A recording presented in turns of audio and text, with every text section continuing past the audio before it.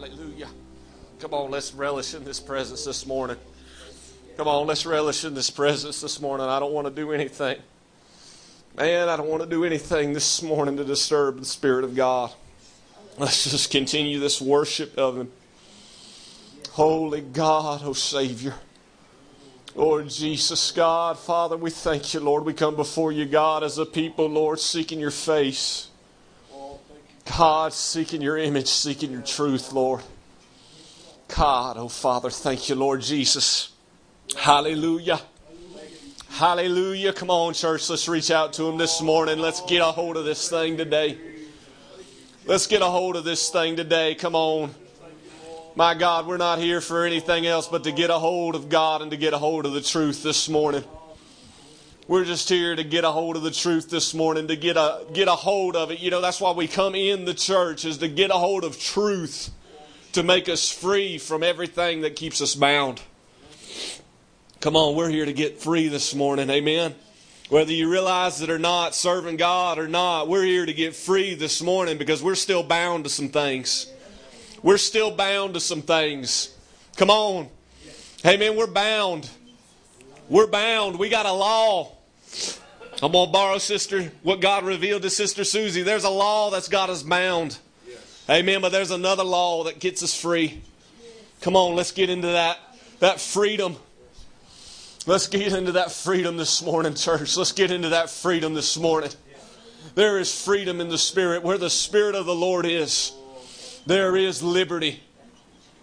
Hallelujah. Oh, mighty Jesus, mighty God, mighty Savior. God, Lord, make us free today in our minds. God, make us free today, God, in our spirits. God, Lord, if nothing else happens in this service today, God, you make us free today, Father. God, make us free today, Jesus. God, that's what brings in the new creature, God, is the liberty, Father. God, it's the liberty of the Spirit, God. That's what makes us new creatures, God. That's what makes us brand new, is that liberty in the Spirit, Father God. And we've experienced some, but God, there's much more that we have yet to taste of. Oh, God, Lord, I love you, Jesus. I love you, Holy God. Come on, church, let's enter in this morning. Let's enter in this morning. We have got no program. We don't have anything that we have to do this morning. The only thing we got to do is come before the King. That's the only thing we got to do this morning, is come before the King. What happens from there is under His control. What happens from there is under His control. You know, we present ourselves before a King, but if He doesn't grant us access to come in, we aren't coming in. So let's just get before Him this morning. Let's just get before Him this morning. Holy God, oh Father, Holy King, oh God, Lord Jesus, we're before you, Father. Oh God, we're in need of you this morning. Jesus, we're in need of you. Oh Jesus, we're in need of you, Lord. Holy God, hallelujah. Oh, if y'all could see what I see it in the Spirit right now. Come on, let's just tarry a minute. Holy God, let us just tarry a minute. Holy, hallelujah. Oh, Jesus, God, Lord, let us tarry before you this morning, Father. Lord, let us find your presence. God, Lord, let us find your presence this morning, God. Let us find your peace. Let us find your truth, God. Lord, let us find your liberty and joy in the Spirit, Father. God, you have given us a great land, God. You have given us a great land, God. You've delivered it, God, into our hands, Father, Lord. But the adversaries, Lord, have come against us. God, doctrines of man, God, and religion, God. Father, bondages, God, of this life, Lord. God, they've set up strongholds against us, Father. God, they've put things in our way, Jesus. They've opposed us, God. They've refused to move, Father, Lord Jesus, God. Though, God, we command it, though, Lord, we tell them we serve you, God, they refuse to move. Oh, Jesus. Lord, I know, Father, that if you'll just utter your voice, Lord, and send us forth, God, we will devour the adversaries. Holy God, hallelujah. Oh, Jesus, God, if you'll just utter your voice, Lord God, and send forth thy word.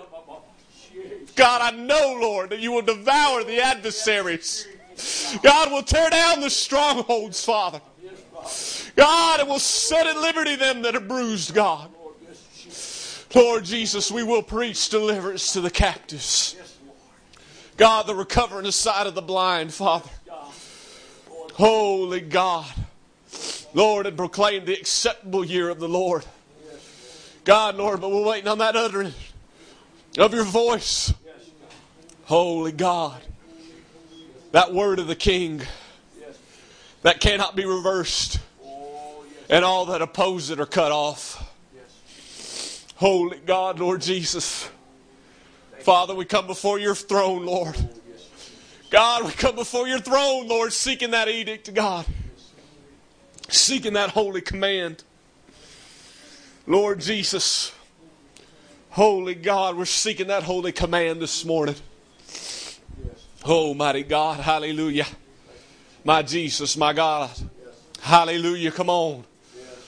Let's get into this morning. My God, do y'all not feel the working of the Spirit? My God, if He was to just utter His voice, how easy this would be. Come on, if He would just utter His voice and just speak His word, everything would fall down before us. Hallelujah.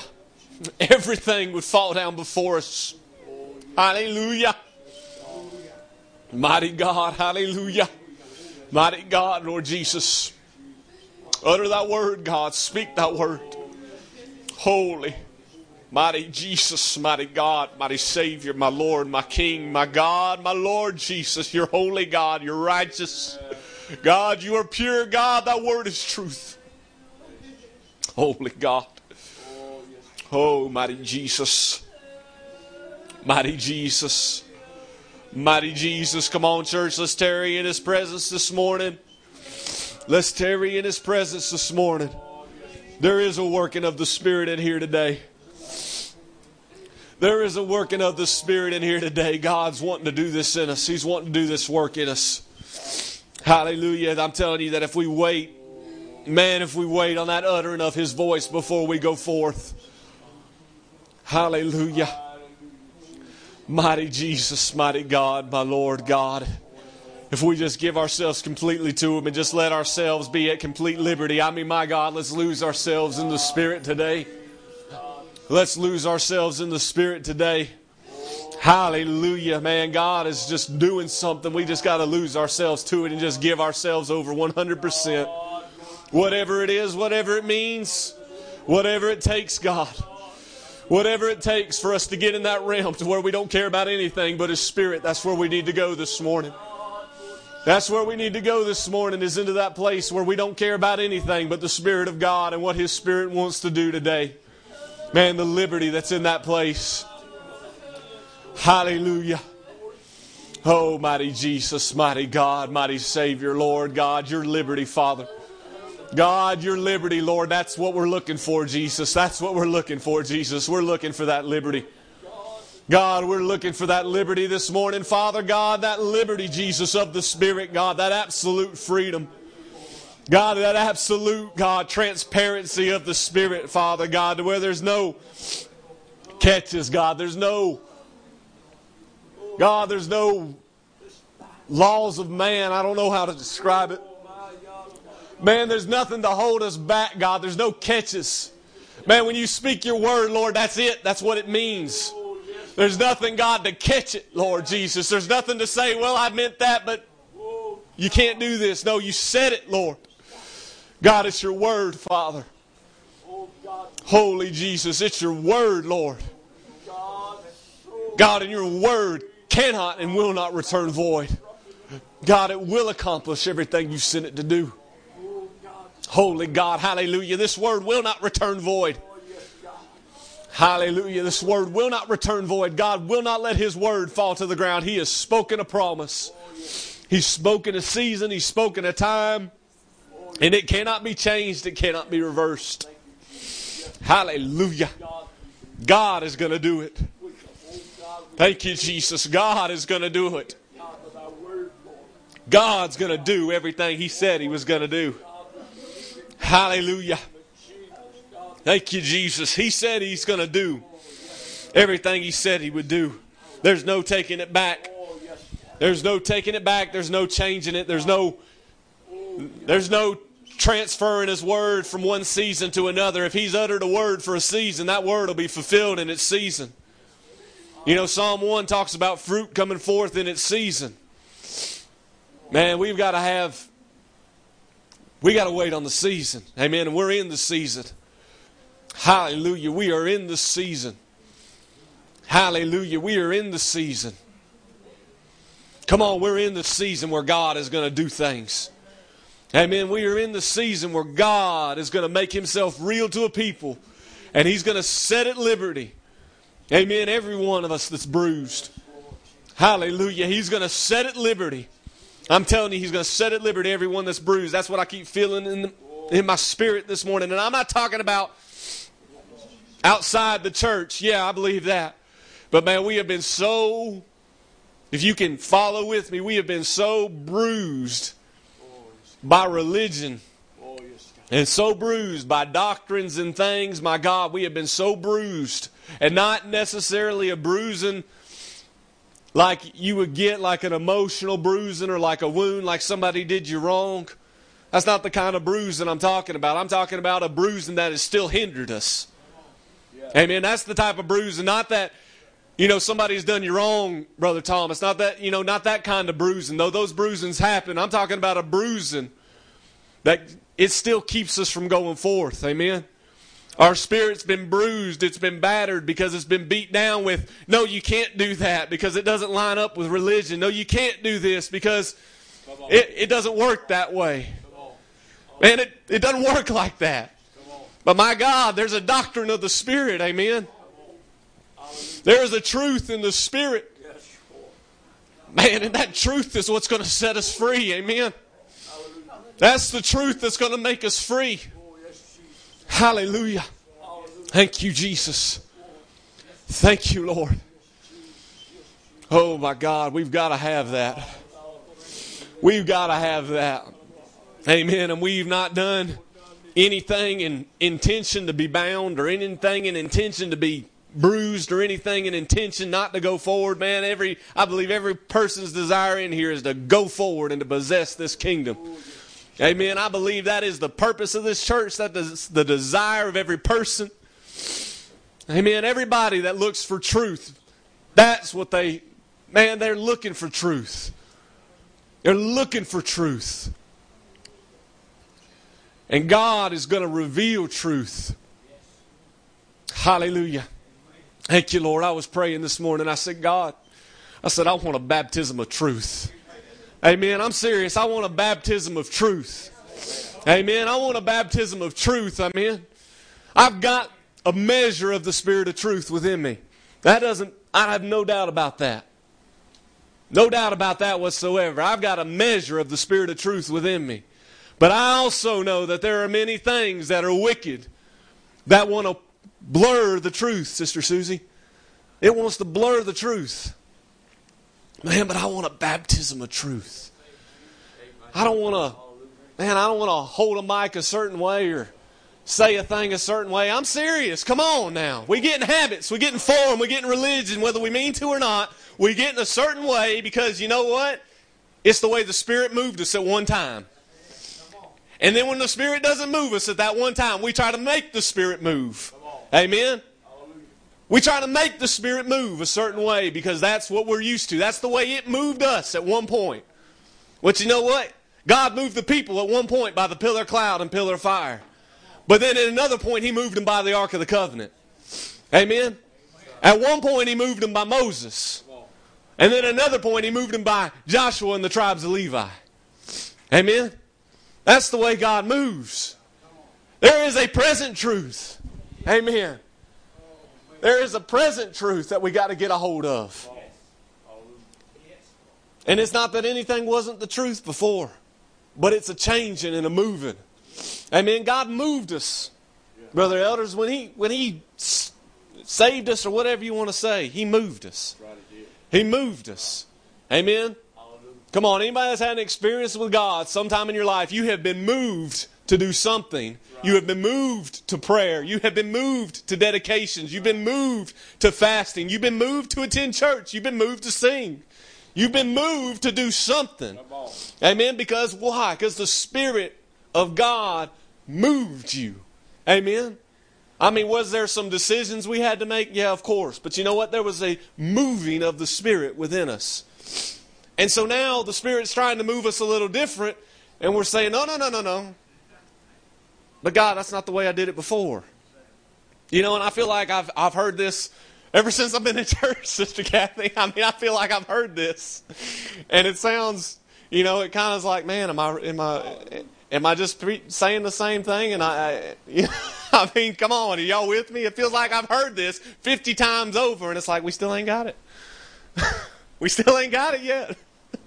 But it's been by measures. Amen. God's been moving us away from doctrines of man and falsehood in measures. It's been a little bit at a time. Because if He tried to do us all at once, it wouldn't work. Man, we'd be all messed up. We'd be all messed up because we wouldn't be able, Sister Susie, if God was to say, I mean, just think about it this way. Not that everything that we've ever done is wrong. We've done a lot out of good intention. But if God at any one point was to tell any one of us, everything you're doing is wrong, we would be scattered. And we wouldn't know how to even begin to trust what truth was. You know, we wouldn't even be able to say, well, God, I feel like you're leading me to do this, but you told me everything I've been doing is wrong. How in the world am I supposed to do anything now? You just told me everything was wrong, so that must be wrong.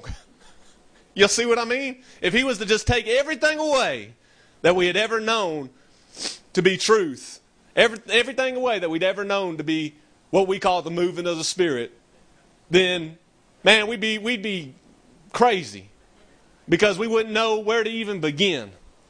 Amen? But man, God is beginning something in us to change us. And He's been doing a change, but He's beginning something different, I believe, to change us and take us further. Amen? He wants to take us further.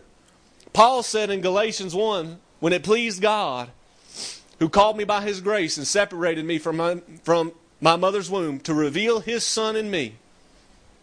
Amen? And I believe he goes on later, and he might say it in Galatians 1, I can't remember, I believe it is Galatians 1, where he says that this revelation that I have, neither received it of man, neither was I taught it by man, but by revelation of Jesus Christ. Amen? By the Spirit revealing it. That's how Paul had the revelation he had. Because God revealed it. Not because Paul said, well, God, you've moved me this way before. I'm going to move this way to try to get you to move again. No.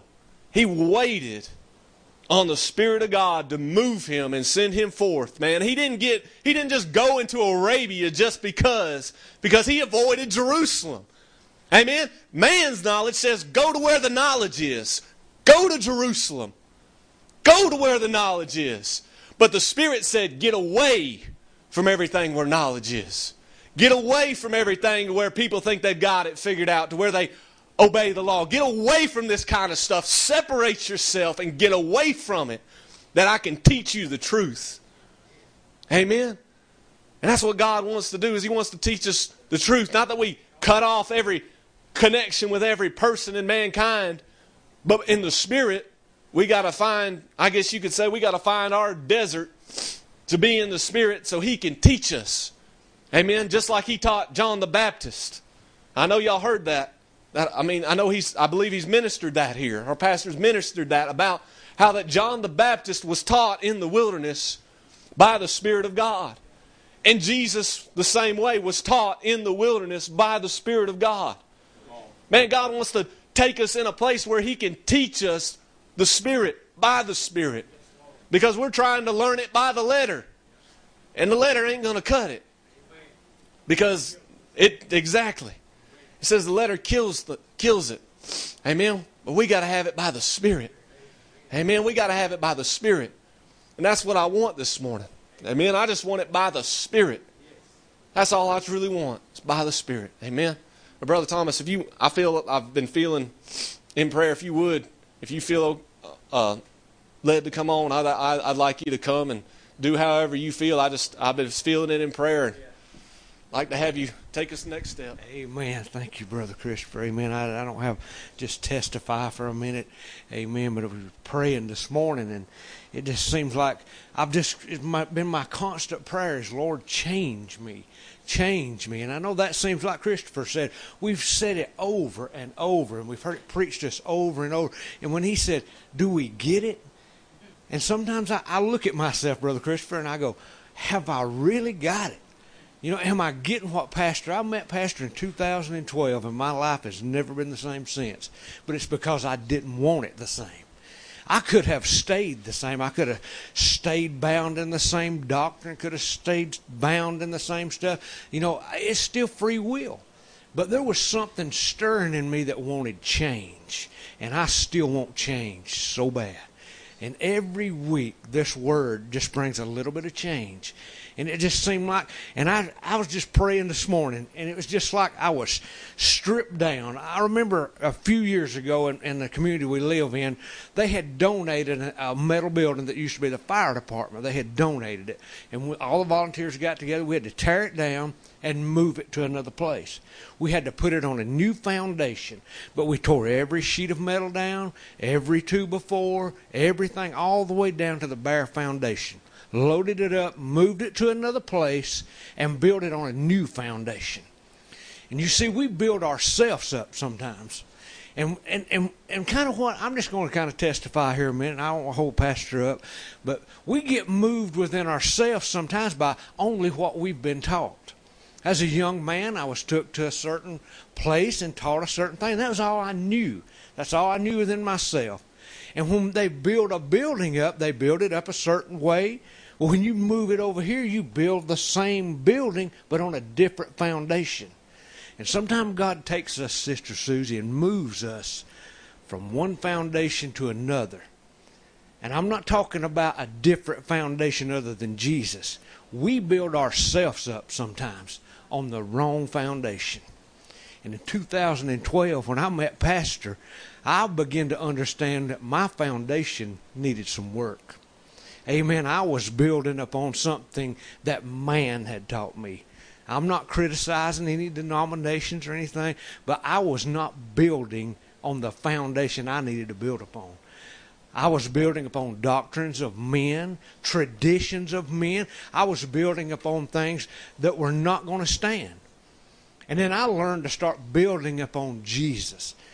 One of the hardest things for me is to ever just let go. How many people are control people? You have to have control. Amen. And we get that way where we have to think we have control of all things. I have learned in the past few months, if I can just let go. If I can just let go and let God. I had a young minister tell me one time, just let go and let God. And I'm like, I just let that go in one ear and out the other and never really let it soak in. But when you start building upon the foundation that the apostles and the prophets built upon, with the chief cornerstone being Jesus Christ himself, when you build upon a right foundation, that will stand. That is present truth. And we've been building, and every week I feel like here, God is building something stronger. And I was praying right back there this morning. It was just rolling in my spirit. And I don't know, I can't remember exactly where this is in the Old Testament, but they talked about building a sure house. Amen. They were building a sure house. I want a house that will stand, that is built upon a correct foundation, amen, that has everything that it needs, that present truth. That's exactly what we need. That's what I'm getting here. I'm hungry for it. The Bible tells us, blessed are those that hunger and thirst for righteousness, for they shall be filled. And I take that as a command. I'm hungry this morning. I'm hungry for His Word. Amen. I'm hungry for His Spirit. I've been led by men long enough. I've been led by doctrine of men, traditions of men. But when I met Pastor, amen, things changed. If He's taught me anything, He's taught me to be led of the Spirit. You don't get that in a lot of places. A lot of places says, follow me. And I know Paul said, follow me as I follow Christ. But a lot of people say, follow me, and they're not following Christ. Amen. Pastor leads by example. Amen. I'm not building him up this morning. I'm building up what Jesus is doing to us in this church. Amen. If we'll be submissive this morning to let God build us. Let God build up a sure house in us, Brother Donald. We've got to give ourselves this morning to be built upon. Amen. How many wants to be changed? How many needs renewing this morning? Transformed. Don't ever let me get complacent.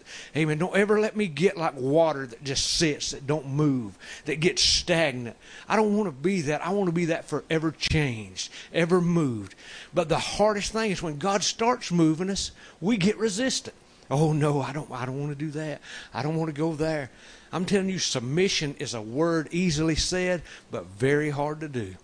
When God wants to move you into a certain place or move you into something, you want to hold on to what feels good, what you've known, what you've been taught. Amen.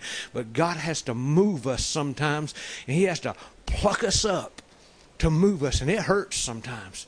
But if we could just let go and let God, we will reap the rewards of it. If I'd stayed where I was at, I'd died. I died spiritually. I'd just drawed up and died. But God has moved us. And He's starting to work in us. I see a work in people here every week. God's working something, Brother Christopher. Not here, but in Alabama. I watch the services from Alabama. God's working a work, and there's unity. When you start seeing the unity, you know God's moving people as a body this morning. Amen. I love Jesus this morning. Would you stand this morning with me as I give this over to Pastor? Amen. And would you just, this morning, just draw with Pastor. Help him this morning. I love you, Pastor. Bless you. How many of you glad to be in the house of the Lord? I mean, you're truly glad. David said, I was glad when they said unto me, let us go into the house of the Lord. There's an excitement in my spirit today. Hallelujah. Because I see God moving and I see Him changing things.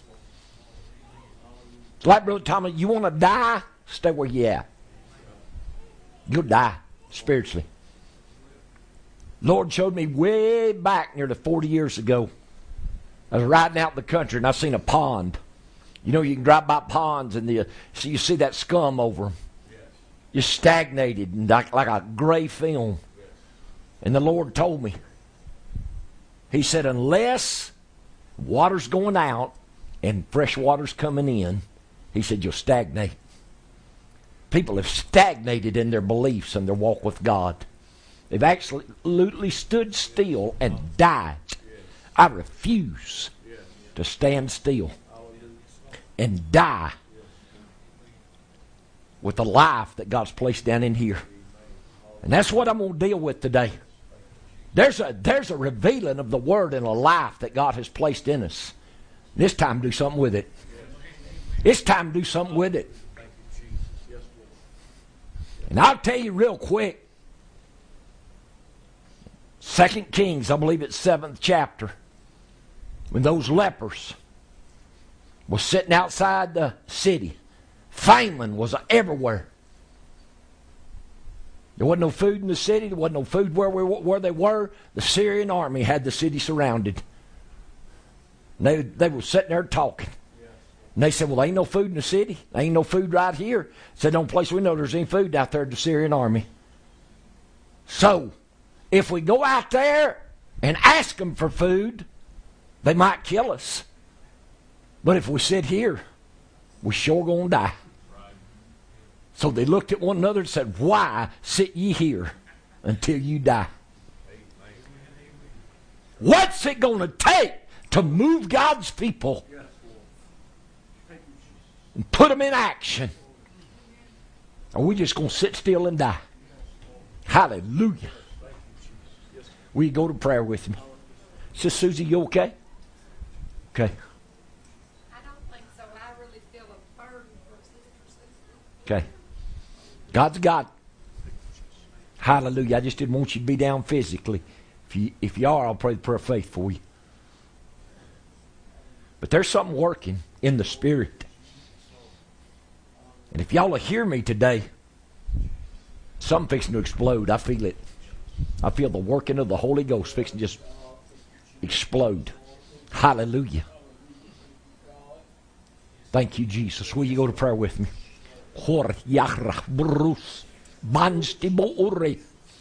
Biri bra jak chak cha o. Ma an she hui ista a o. Mighty God, I petition you by your name Jesus to bring an awakening in the hearts and the minds of your people. I petition you this day, Holy God, by your word in your name Jesus. You said, make your request and your petitions known unto him. And I make my request and my petition known unto you this day. And I ask you, mighty God, to stir the very hearts of your people. And let there be a fire and a burning of your spirit get a hold of our hearts that we can no longer be still. Let it be, Master, that the Word of God become like fire shut up in our bones. That no longer can we sit by and watch people stay bound. No longer can we be still, God, and let these doctrines and commandments of men hold us back and rein us in. But there be a very life and a fight in the strength of your Spirit possess our souls and bring us forward, that we can fight the good fight of faith. Let it be, Master, that thy will be done in this service today. In Jesus' name, amen. Give me some volume up here, son. I'm straining. Y'all can go ahead and be seated. I am so glad to be in the house of the Lord. Tell you, I had such a great service with Brother Mark Waldrop down in Jasper, Alabama the other night. And I don't know, something just happened. And I kept telling Brother Michael drove me down there from Fort Payne. And I kept telling him all the way back, I said, I felt like something walked in the service. I just felt like something stepped in. Felt like something just moved in. Hallelujah. And had a young man there that messed his knee up playing football. He's a senior in high school. And he done messed it up before.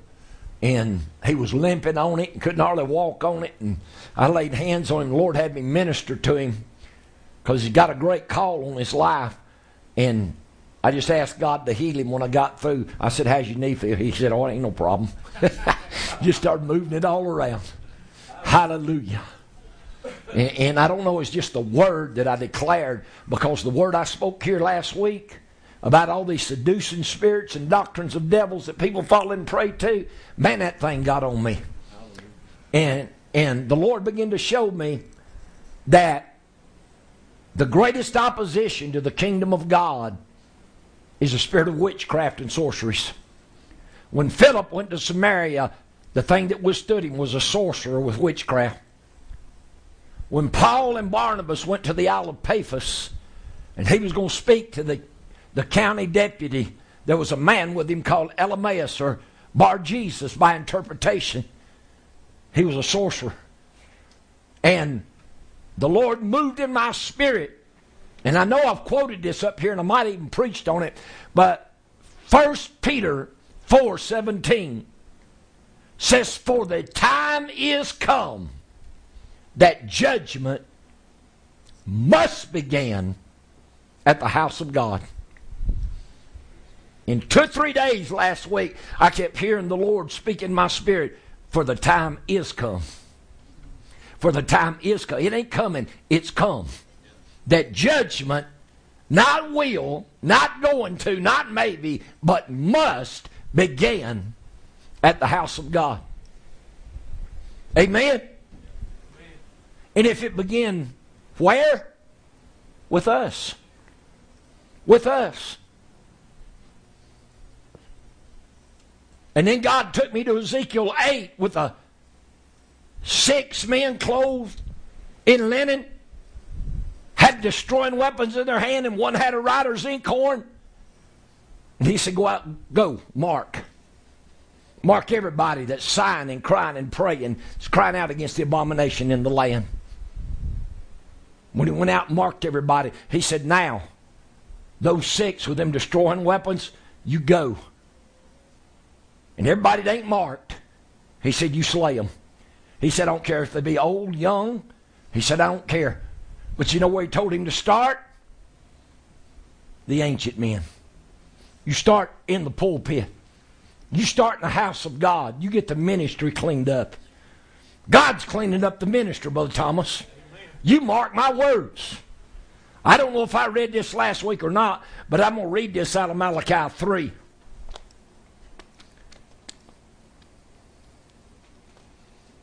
Still feel like I'm straining, Brother Philip, on what's going on. Is that air conditioner on over there? Okay. I know I'm hot. Maybe I'm just hot.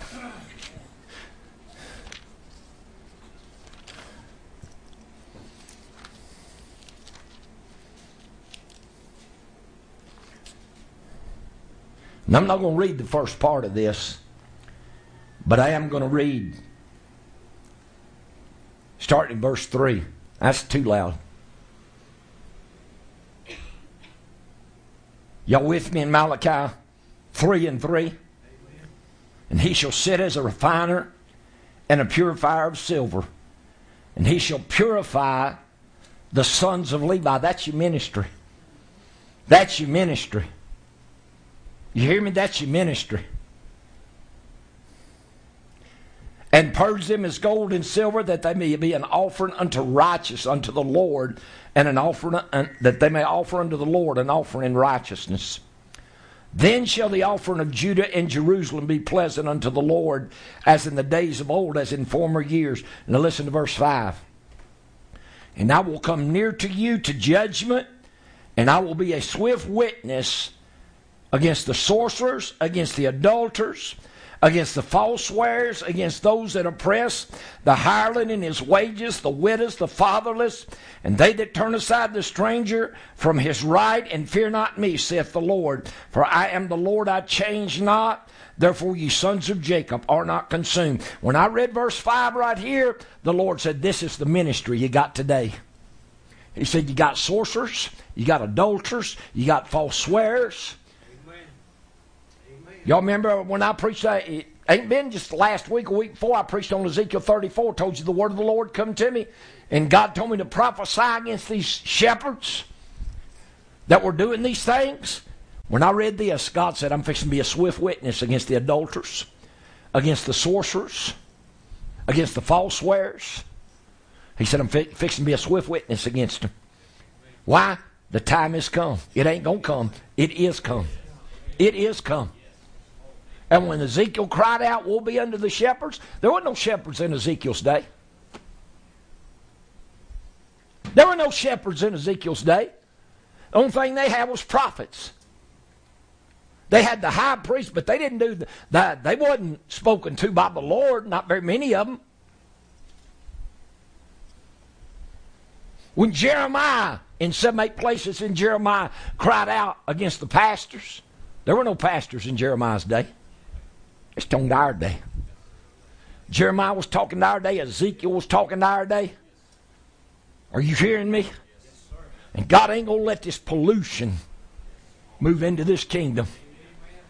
And you can tell these, whatever they call themselves, they better get their house in order, because the hand of God's fixing to set down on them. I done seen it, I done know it, and I done started prophesying against him. I done started speaking this. God moves me in the spirit. Says, Susie, I'm going to prophesy against him. Ain't no man got any business standing in the pulpit and then going out committing adultery. Ain't no man got any business standing in the pulpit. And this is what the Lord showed me. And I brought this out to y'all. I don't know if y'all remember or not, but the Lord showed me ministers started out right in the gifts. Started out right in the anointing. And when they let up in their anointing, they let up in their dedication, they let up in their relationship with God, the gifts they had went over to sorcery and witchcraft. And there's preachers right now. Some of them y'all sit in their services. That they operate by spirits of divination. Operate by soothsaying spirits and witchcraft. Just like they did when Philip went down Samaria. That man named Simon withstood him. Of a long time, he bewitched people with the sorceries. And they said, this is a great man of God. Still going on today. Still, oh, Brother Metter, I know. You better check yourself. You better check yourself. You better examine yourself, see if you be in the faith or not. You better examine yourself. You better let God Spirit put a warning in you when things ain't right. People get mad at me because there's preachers I just won't work with, and I ain't going to work with them because their life ain't right. Their life ain't right. They ain't dedicated. They just ain't right. And I'm going to preach the truth. If I got to stand by myself, I'll preach the truth. You can't find a lot of preachers that their name's been cast out as evil for standing for righteousness. But mine has. You can ask people about me. Why don't people like Brother Metter? What is it about him that they just don't want to? Oh, Brother Metter's a man of God. Brother Metter preaches righteousness. Brother Metter has miracles. Brother Metter has deliverance. But yet I get reproached for it. That's all right. All I can say, bring it on. Bring it on. Hallelujah. Because I'm determined to fight the good fight of faith. And see, the thing about it is, God's put me in a position of leadership. And Brother Thomas, it don't matter what's going on in my life. It don't matter how bad I feel. It don't matter who turns against me. It don't matter how discouraged I get. It don't matter what's happening. You ain't never going to know it. Because I'm going to keep preaching the truth and fighting for the faith. I'm going to keep declaring the gospel. Hallelujah. I may walk out here so beat down, so discouraged, so aggravated and upset with people that I'm ready to tell the Lord, if this is what it is, I don't want it, but I won't do it. Because I know God ain't got nothing to do with what's going on. And I will preach the faith. And I will stand for truth. No matter what happens. See, can't let emotions move you. I don't serve God by emotions. I serve Him by the Spirit. And you let what people are saying about you and chastising you and how they're coming against you, you let that move you, that's emotion. That's emotion. You're being governed by your sense knowledge and your sense faith. I ain't governed by my sense knowledge and my sense faith. I'm governed by the Spirit of God. And I will stand. Hallelujah. By God's grace and help, I will stand. And I will preach this truth and I will fight for this faith. Hallelujah. Because I believe God. Amen. I believe Him. So we got a lot we got to deal with. Did y'all hear me? We got a lot we got to deal with because the devil's on the move. And you look around, evil's everywhere. Ungodliness is everywhere. Perversion is everywhere. But part of it's our fault.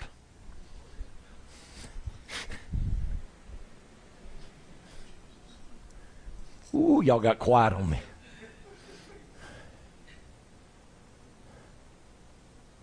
Y'all did. Y'all got just quiet on me.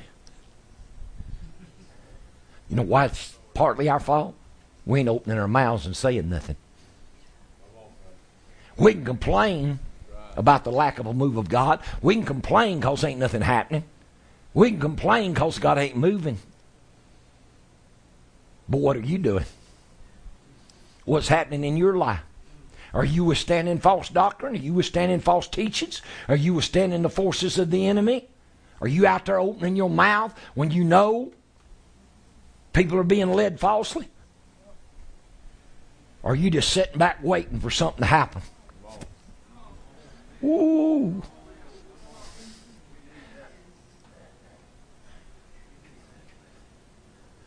Y'all better buckle the seatbelt and hang on. It could get rough around here. I saw a T-shirt a couple of weeks ago and I told my wife, I said, you need to buy me one of them. She said, what? On that T-shirt it said, this should come with a warning label.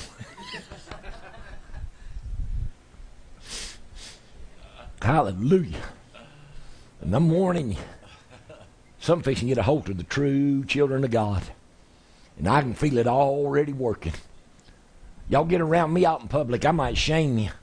Because I'm tired of corruption. I'm tired of evil. I'm tired of doctrines and traditions of men that's got people bound and got the truth bottled up in us till we're scared we're going to offend somebody so we don't do anything.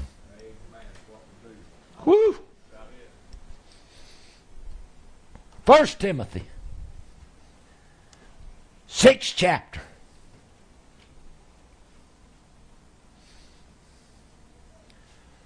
Says, Pat, these folks find out I'm preaching homecoming, they may not come. Do what? Good. Just tell them we're having homecoming. Don't tell them who's preaching.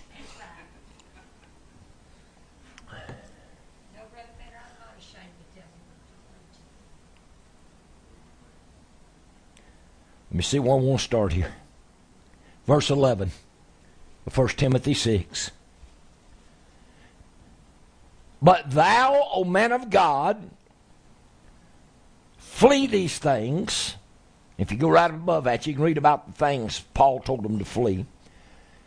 And follow after righteousness, godliness, faith, love, patience, meekness.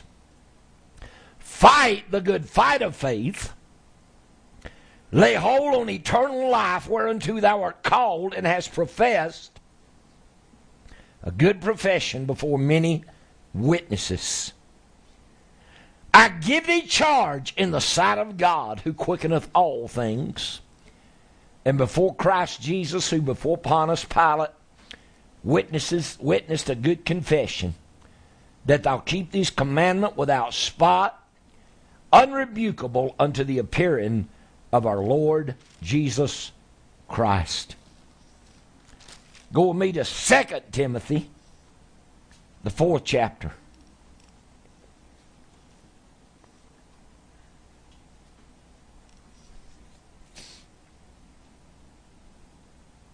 And I'm going to the 5th verse. I still sound like I'm straining, Brother Philip. I don't know what's going on today.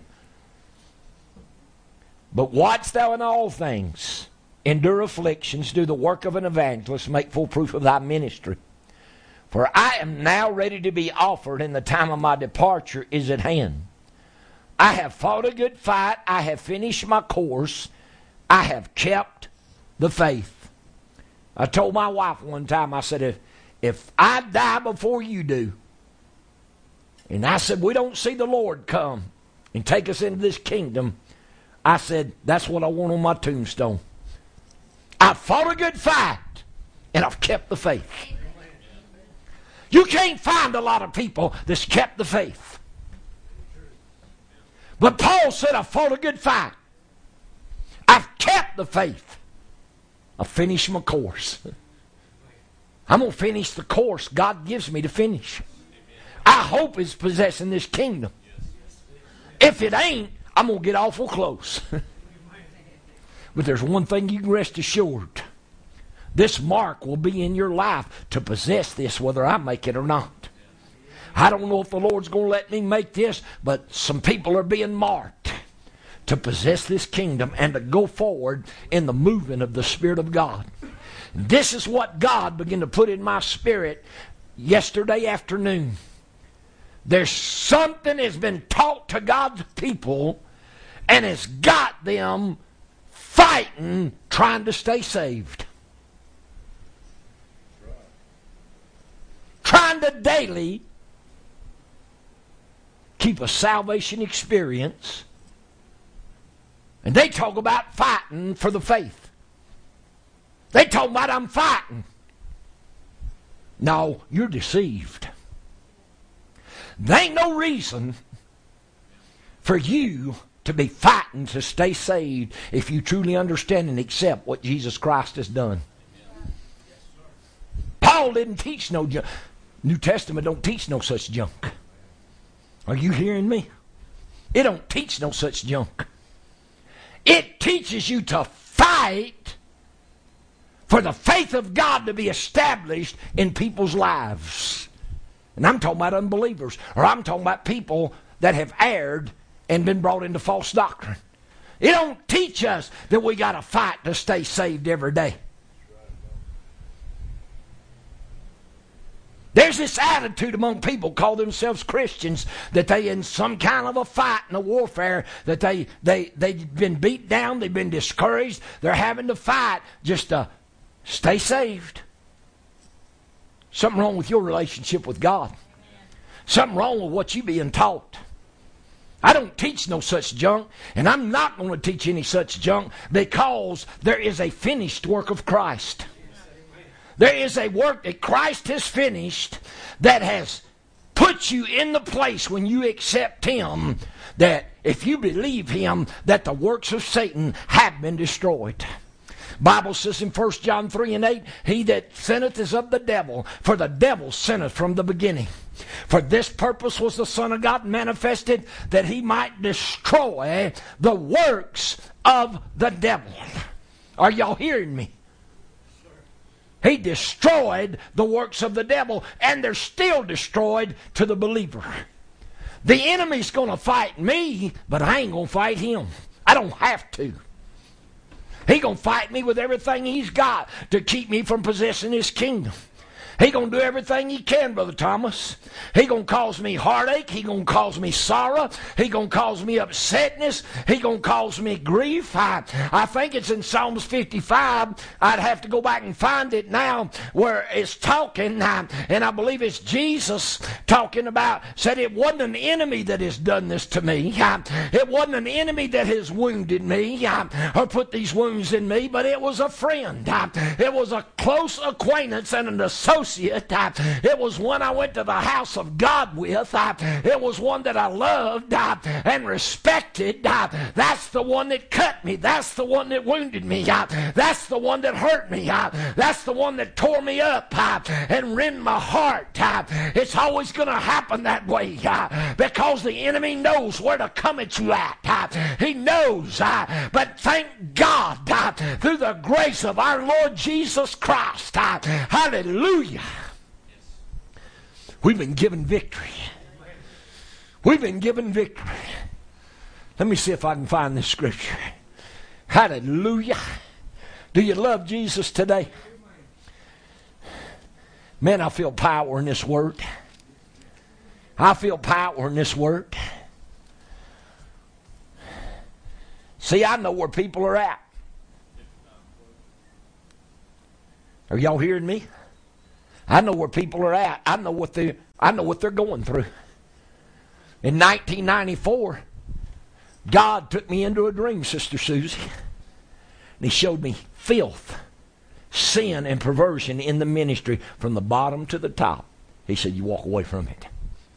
Preachers I'd fellowshipped and worked with for 20-something years. God told me, He said, you walk away from it, don't you look back. Said, son, clean, I ain't got nothing to do with it. If you want to walk with me, don't you have nothing to do with it. And oh man, I got, whoo. I just didn't get talked about. Y'all ever seen anybody run a spit through a pig and put it over the coals and barbecue it? I got roasted. I got lied on. I got talked about. My name got cast out as evil because I stood for righteousness. I remember one man I was supposed to go to his church and preach. He called me up and he said, I don't want you coming to my church and preaching that word on sin in the camp. I said, why not? He said, I feel like you're talking about a good friend of mine that I got a lot of confidence in. I said, have you listened to that tape? He said, yeah. I said, did I call any names? He said, no. I said, what did I talk about? He said, adulterers and fornicators and liars and thieves and perversion and evil. And I said, you think that relates to that man that you got confidence in? He said, I sure do. I said, buddy, I'd be finding me another mentor. I'd be finding me somebody else to follow. I'd be finding me somebody that's going to set an example of holiness and righteousness and cleanliness. I wouldn't be picking a fight with a man that's living righteous and holy and trying to walk with God and living clean. I wouldn't be doing that. Hallelujah. And I've had, buddy, I got put out. I got doors closed on me all over the country, some of them in other countries, and I was set aside and ostracized. My name was cast out as evil. I become the scum and the offscouring. I become a reproach to the name of Jesus, and didn't nobody want nothing to do with me. Said, Brother Miller, really? Oh, yeah. And they still won't leave me alone. 22 years later. That was in 94. Still won't leave me alone 22 years later. You know why? I'm a thorn in their side. I'm a standard of righteousness. I'm going to hold up that blood-stained banner of Jesus. I'm going to stand for righteousness, and I'm going to teach you to fight for the faith. Paul didn't say I was fighting to stay saved. He didn't say I was fighting to keep a relationship with God. Paul said I am fighting the good fight of faith. I'm fighting for the faith to be preached. I'm fighting for it to be revealed. I'm fighting for a standard of righteousness and godliness to be settled and established in people's lives. I'm going to the Gentiles. Are you hearing me? And that's what I heard my son quote that scripture in Galatians a while ago. And that's what Paul said. He said, when it pleased God, who separated me from my mother's womb and called me by his grace to reveal his son in me. He said immediately, hallelujah, when that happened, he said, I knew I was going to go and preach him to the heathen. We keep trying to get all this religious folks saved. We keep trying to stand up against religion. My God, go after some sinners. Go after somebody bound. Go after somebody sick. Go after somebody diseased. And if these religious fanatics get in your face, withstand them. But you got to know what you believe. You'd be surprised people don't know what they believe. I'm serious. I run into a man, this is back in the 70s.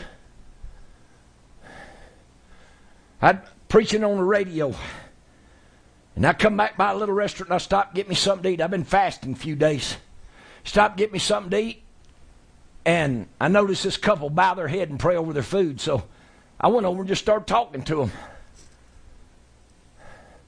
Didn't watch TV, didn't listen to radio, didn't read the newspaper. I said, what do y'all believe? Well, the Lord sent them out 2 by 2. I said, yeah, but what do you believe? Well, the Lord sent them out 2 by 2. I said, yeah, but when he sent them out, what they preached? What do you believe? He couldn't tell me what he believed. I said, where y'all go to church? He said, we don't have a church. He said, preachers come to our home. I said, really? He said, yeah, just like they did in the New Testament. They travel around and they come 2 by 2. I thought, boy, you one whacked up fella. You one messed up dude. So they had a meeting, and I showed up. And boy, I put ripples in the pond.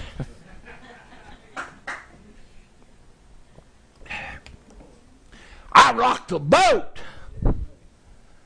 Because good people are bound by doctrines and traditions of men. And it's time to take a stand.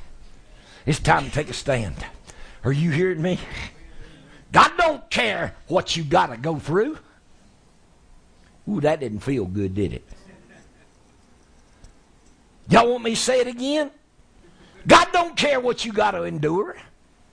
He don't care what kind of heartache and trials and troubles and upsetness you go through. It didn't matter to one God one bit. I nearly died in December 2014. He let it happen. He stepped back out of the way and let it happen. You know why we guarded it and didn't let nobody know? Because people's mouths. Gonna talk. Gonna talk. Bible lists 9 gifts of the Spirit. There's a couple more. There's spirit of gossip. There's a gift of gossip. There's a gift of gab. Who y'all quiet on me today? You know what? We used to define it. There's people standing on the front porch and lick the frying pan back in the kitchen. Long tongues. Cast your name out as evil. Run you down. Talk about you. Don't know nothing about you. When I started the church in Fort Payne in 2000, God told me to. They got to telling everybody in Fort Payne my first wife was an alcoholic. Somebody come and told me that. I said, Brother Metter, is your first wife an alcoholic? I said, have you met my wife? They said, yeah. I said, that is my first wife. And my only wife. She ain't no alcoholic. Not yet, no how. She had to live with me a while. Me standing for this truth and preaching, this put some pressure on you. But you know, I've told people for years, ministry is 99% mental. It's the warfare. It's the hell you got to face. It's the heartache you got to suffer. It's how you got to just grab hold sometimes and take a hold. Walk through everything the devil can dish out. But God will put you there. See if you're going to stand faithful. He'll put you there, see if you're going to stand true to His word. Does it feel good? No. It don't feel good. I mean, preachers I've worked with for years and going to churches, have revivals, raise thousands of dollars for the church, called me up and told me I wouldn't welcome in their churches no more. Called me up and told me if I was going to preach on sin in the camp. I said, well, you don't think there is? Oh, we think there is. We just don't want you preaching on it in our church. So I told one preacher, I said, I'll have preaching on sin in the camp in your church. He said, well, you come on in, I'll let you preach tonight. I went in there and the Spirit of God hit me and I preached faith, healing, and deliverance, walked them aisles, got healed, delivered, set people free. I ministered to them. Got through preaching, received the offering, got ready to turn it back to the pastor. I said, there's still sin in the camp.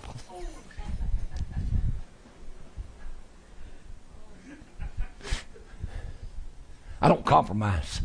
God tells me something, I mean business. And it's time to quit holding your peace. People are looking for the realness of God and they don't know where to find it. Religion has let people down. Religion has bound people up. Hallelujah. Let's look at 2 Corinthians, the 4th chapter. This may not be in my notes, but I feel a fight brewing. And y'all feel a fight coming on? Hallelujah. Devil's mad and I'm glad. Because I'm a soul he thought he had. Oh, the devil would love for me to mess up and bring a reproach on me. Because the devil brings reproach on me, Brother Thomas, it'll cause a lot of people to fall. It caused a lot of people to give up and quit. My mother-in-law texted me first thing yesterday morning. And she said, you better check your Facebook account. You've been hacked. I said, okay. So I took my phone in there and gave it to my wife. And I said, go in there and see what's going on. I said, it's got to be something perverted about a woman. She found it. She didn't open it, but she found it. She deleted it. She went and blocked and changed my password. I don't know how they got, but they put something perverted and evil on. So I just turned around and put up a post. I said, this let y'all know I've been hacked. Those of you that know me know I don't do no such filth. And I said, but this is my prayer to whoever done what they done. Paul said, Alexander the coppersmith has done me much evil. The Lord reward thee according to thy works. So let God reward him. You say, Brother Metter, did you forgive them? I don't know who they are, but I ain't got nothing against them. But the Lord's still going to reward them according to their works. See, we've had this love gospel preached so much, we're afraid to stand up for anything. We've had this spirit of, oh, you got to love. I can love them, but I can still preach the truth. I don't have to love the sin. I can hate the sin and love the sinner, and I do. But I'm not going to back up from the truth anymore. Y'all got yourself a brand new pastor today. So here's where I'm at today.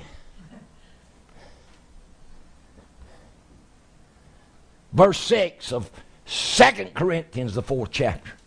If you're there with me, say amen. Let me know. Amen.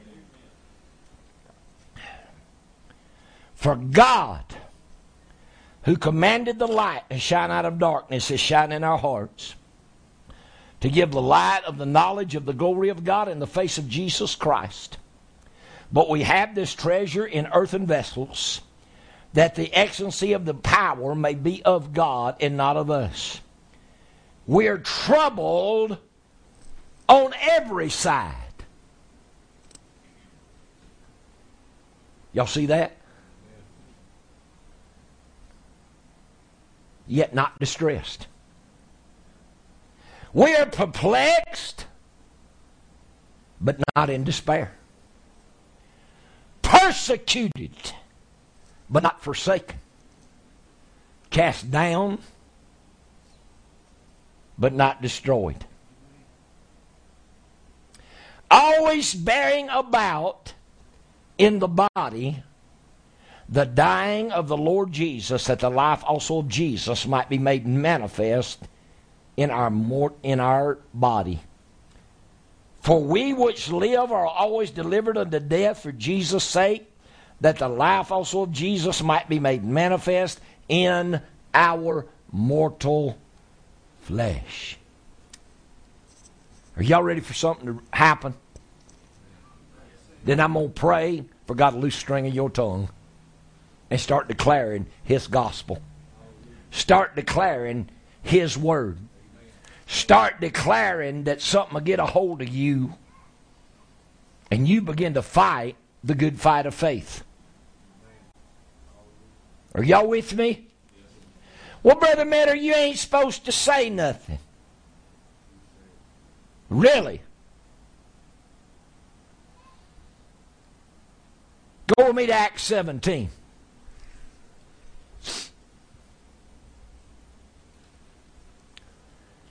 Man, some of y'all need to come out of this service singing, He set me free, whoa, He set me free. He broke the bonds of prison for me. Well, I'm glory bound, my Jesus to see. Well, glory to God, He set me free. Now y'all know why I preach and don't sing.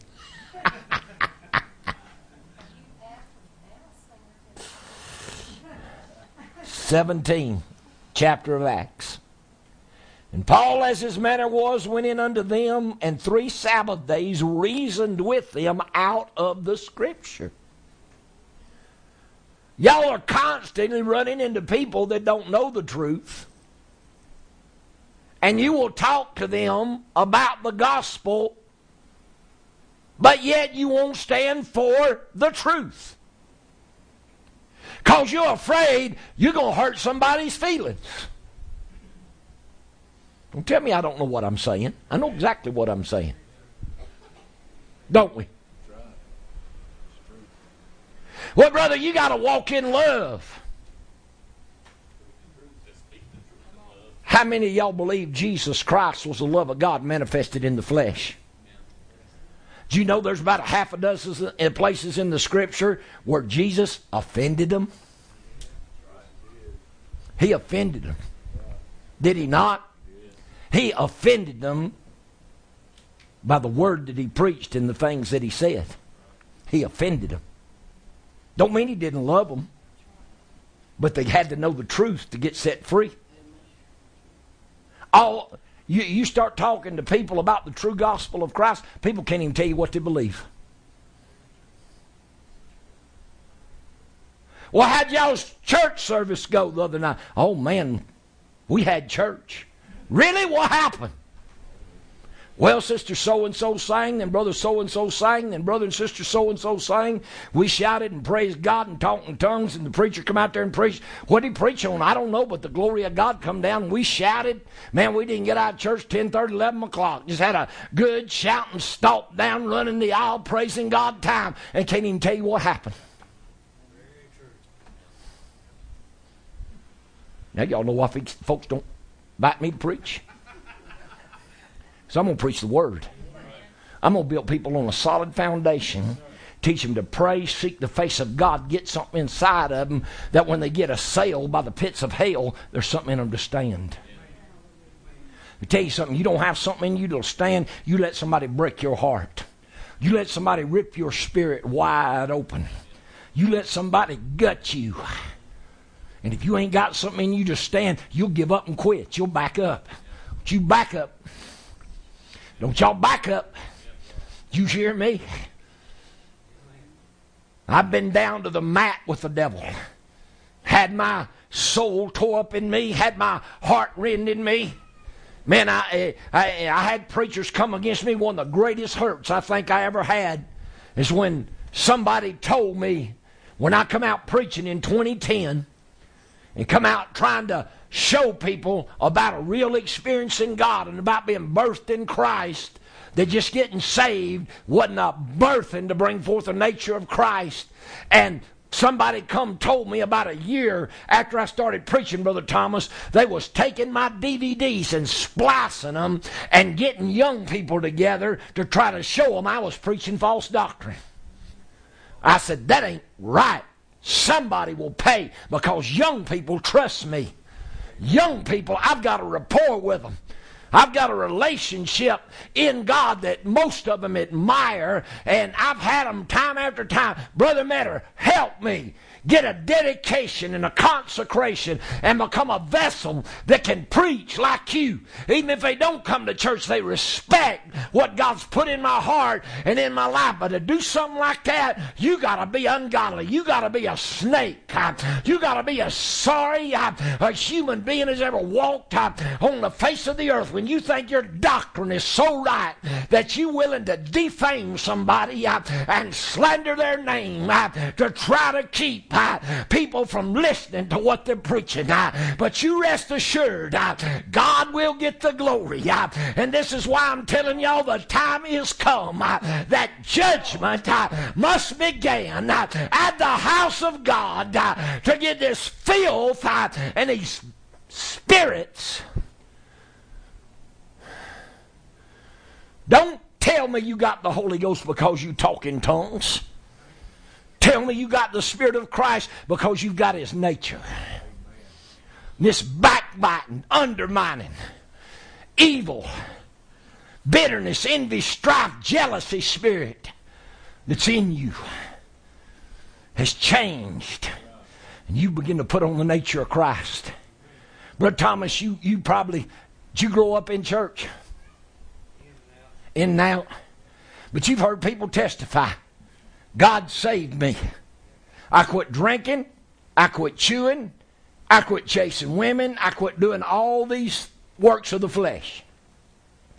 But how many people have you ever heard testify that I received the Spirit of Christ, and the hatred and the envy and the jealousy and the bitterness was purged out of me? Don't hear it. Don't even hear it today. It's like the Lord told me a few days back, and I think I said it here last week. People used to stand up. You heard it. I'm saved, sanctified, and filled with a good old Holy Ghost. You don't hear that anymore. You know why? People set sanctification aside. You used to get taught, you get saved, you receive the Holy Ghost. The next thing was sanctification. You start praying for God to sanctify you and set you apart from sin and evil and change you and make you a new creature.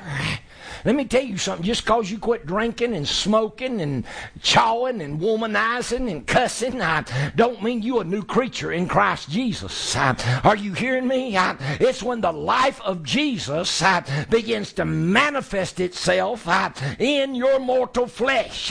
It's when you start to put on His nature.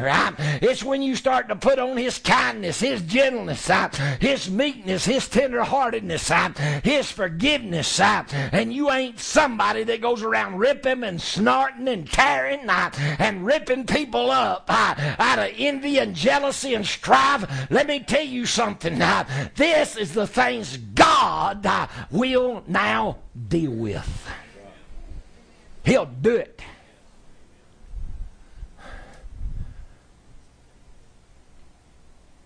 Not that I want judgment to fall on anybody, but I want this mess out of the body of Christ. I want this messed out of the priesthood. Y'all know there's only two priesthoods? Lord showed me years ago there's only two priesthoods. There's the order of Aaron, which was under the law, and then there's the order of Melchizedek, which is what Jesus was. How many of y'all believe Jesus is your high priest? Believe He's your high priest?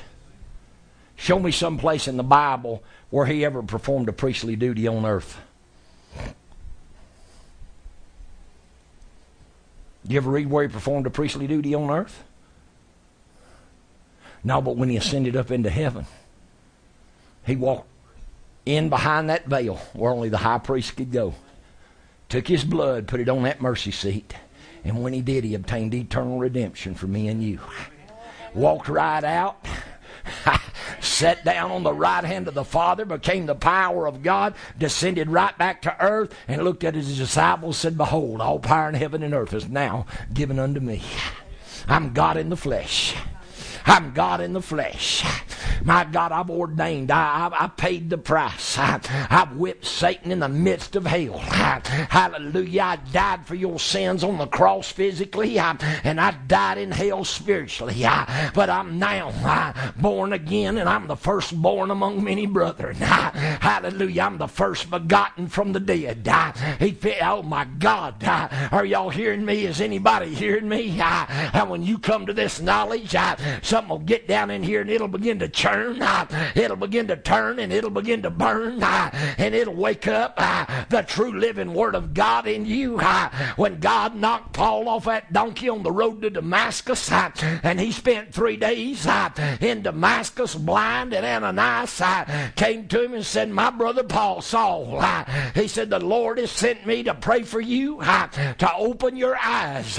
Paul had been struck blind naturally, and when Ananias prayed for him, them scales fell off his eyes naturally. God opened that word to him spiritually, and everything that Paul knew after the letter of the law became the law of the Spirit, and God ignited the law of the Spirit in him, and Paul went and was baptized, received the Holy Ghost, and began to go out through Damascus and to declare this Jesus is the very Christ. This man y'all persecuted, this man y'all hate, this man that they put on the cross in Jerusalem, he's the very Christ. And he opened the Psalms and the prophets and began to preach Jesus. Hallelujah, was the Christ. Oh, glory. And it's time for something to get in your spirit that you're going to declare and start declaring that Jesus is the Christ. My God, I'm going to pray for y'all spiritual lockjaw to get healed. Quiet. Silent. We ain't the silent majority no more.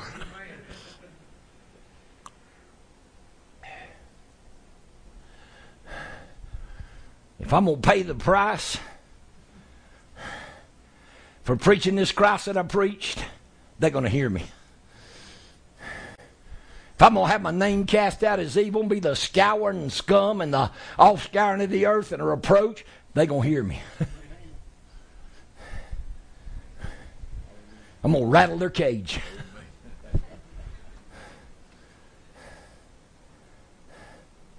Don't pick a fight with this. This will hurt you. This will shut you down. This will shame you. This will show you nakedness. Ain't that what Jesus said? He said, I took the cloak off of them. I showed their nakedness. I showed them how ill-equipped and inefficient they were. He did. He took the cloak off of them and showed them to be naked. As far as the gospel. You ever had a dream that you don't have no clothes on or only partially clothed? That means you ain't prepared. You ain't clothed right.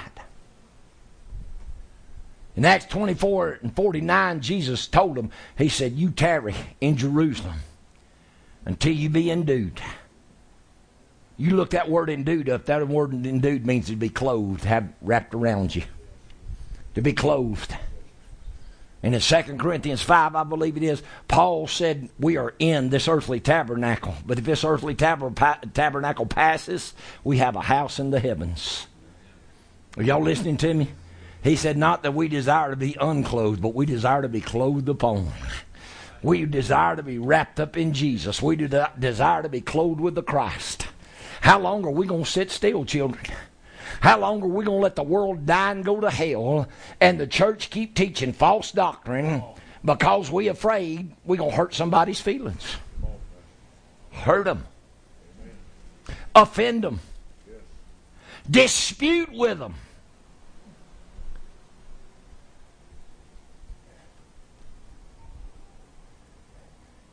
We still in Acts 17, or did I go somewhere else?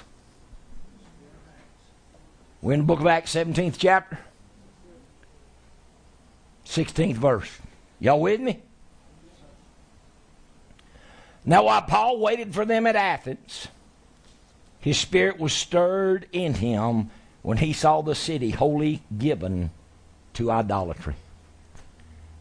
Man, something ought to stir within y'all when y'all see people bound the way they're bound, especially by false doctrine and religion. There ain't no more than idolatry. About all it is idolatry. People ain't getting anything real in God. They ain't getting any help.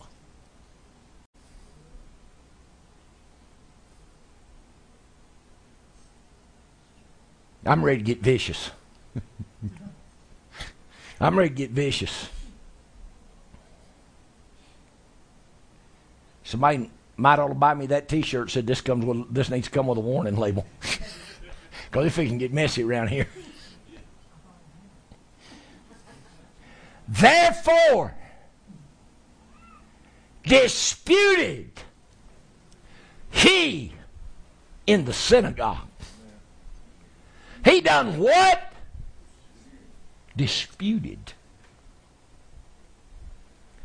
Disputed. You want me to tell you what that word dispute means? I got it here somewhere. Y'all hold on.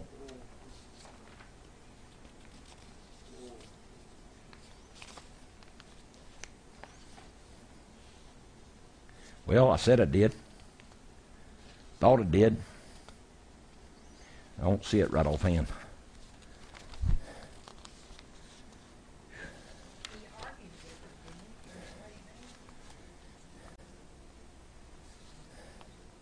I may just not be looking back far enough because I thought I put it in there, but maybe I didn't. That's all right.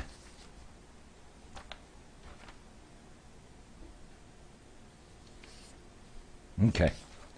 But it means to disagree and to argue. Not argue in a sense of just, but it means to state fact and disagree. Brother Metter, are you a disputer? I am one that's against the truth. Paul said in one place, he said, I'm set for the defense of the gospel. He said, there's people out there preaching the gospel. Everybody ain't preaching the gospel for the real reason. He said, some preach out of contention. Some preach for this, some preach for that. He said, nevertheless, the gospel gets preached. He said, but I'm set for the defense of the gospel. Amen? I'm set for the defense of the gospel. Therefore disputed he in the synagogue with the Jews and with the devout persons, and in the market daily with them that met with him. So every day, Paul went to that place in Athens where they didn't do nothing except gather there to hear something new. He went there every day and disputed with them on their doctrines and teachings and told them the true gospel of Christ and started revealing the kingdom.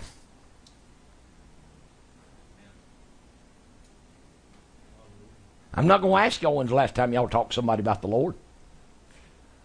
I'm not going to ask you when the last time you disputed somebody's false teachings. I'm not going to ask you. When's the last time y'all...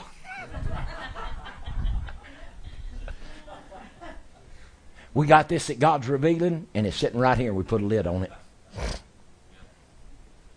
I don't want to hurt nobody's feelings. Oh, you'd rather they go to hell. You'd rather they believe false doctrine, false teaching. You'd rather they live in bondage and transgression and be bound in sin than you had hurt their feelings. Not me. I'll hurt your feelings. Ask somebody if I'll hurt your feelings. I'll hurt your feelings. But I'll do it trying to save your soul or get you on the right track. I ain't just going to hurt your feelings. But if it'll turn you, if it'll get you seeking God, if it'll get you examining yourselves, I'll hurt your feelings. Jesus hurt their feelings. Paul hurt their feelings. Now, Brother Matter, you got to have love. I do. I love you enough to tear that stupid doctrine you're believing in to shreds and show you where the enemy has got you off track. Y'all remember what I preached last week? Y'all remember when I demonstrated here how the same thing I demonstrated in Alabama? If I point them feet toward that door and I start walking, I'm going to get to that door. But just this much, Sister Pat. Turn just that much. And start walking. I'm going to miss the mark. Devil ain't worried about you getting you out here in big sin. He wants you off the mark. He don't want you praying. He don't want you seeking God. He don't want you studying the Word. He just wants you to go to church and listen to what the preacher has to say. As long as you attend church, pay your tithes and offers, listen to the preacher what to say. Most of the time, the preacher ain't going to rock the boat.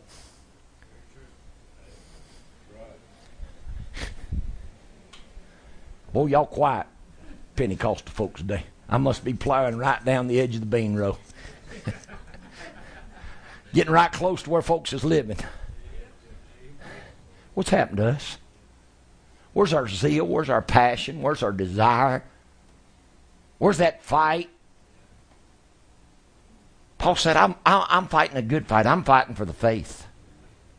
He wasn't fighting to stay saved. He was fighting to get the faith revealed. He was fighting to get it revealed. What did he say in 2 Corinthians 10:4? For the weapons of our warfare are not carnal, but they are mighty through God to what? To the pulling down of strongholds, to the casting down of imaginations. What strongholds was he fighting against? This false doctrine, these false teachings that have set up strongholds in people's hearts and minds that they can't find the true and a living God. That they can't come into a relationship with the Christ that's alive and real, and the power of God is in the church. We have reached the place that people will no longer endure sound doctrine, but they heap to themselves teachers having itching ears, and we're at that place that we've gotten a form of godliness but deny the power thereof. Tell me where the power of God is being revealed. Tell me where the power of God is being revealed, and I will shut up preaching this. But it's not being revealed in very many lives because very few are fighting for the faith and are taking a stand for the faith and are declaring the truth and are trying to equip you with what you need to go through the hell Satan's going to bring your way. And the thing about it is, the Lord's going to sit back and let him. He's going to see what you're made out of. You know, there ain't very many grammar schools or elementary schools, they call them that now, have football teams. Well, I grew up in one that did. Of course, you know, we had 4th, 5th, and 6th grade. It stopped at 6th grade. Well, when you're in 4th and 5th grade, you can't get on first string because you got 6th graders in there. But we'd always get to suit up anyway. And if the game was going good, the coach would take us. He said, get in there, boy. Get in there and get some paste knocked off of you and let me see what you're made out of.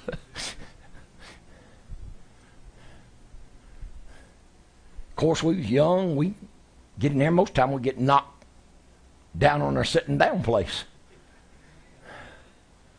And we'd come out.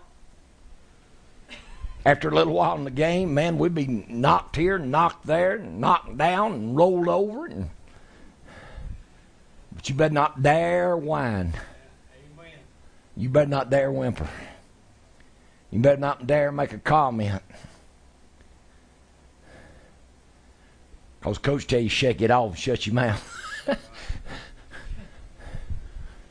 We've reached a place we need to shake off what the devil's done to us. Let the Spirit of Christ become manifest in these hearts. Are y'all with me?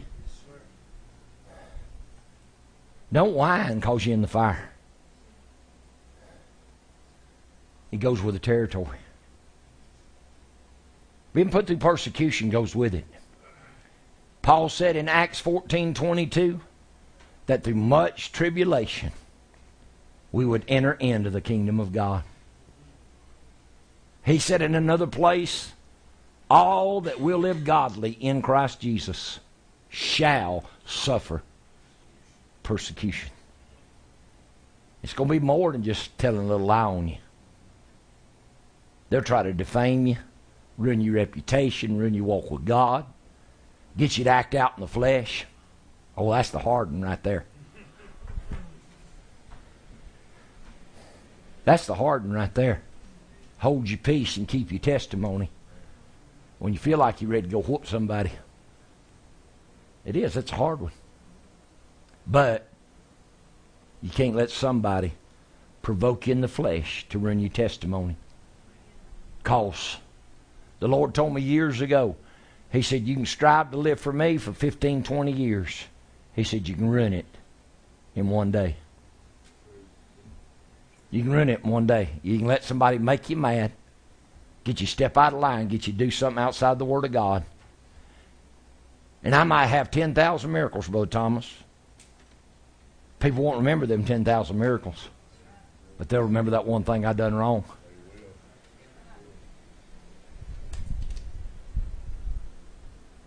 Won't remember them 10,000 miracles, but let somebody say, you know Brother John met her? Oh yeah, let me tell you what I heard. It'll be the negative. It'll be the negative. It'll be the worst report. Won't be all the people got healed, delivered, all the people you've led to the Lord, all the people you've prayed through to the baptism of the Holy Ghost, all the people you've counseled, all the people you've helped fight to go possess that good fight of faith.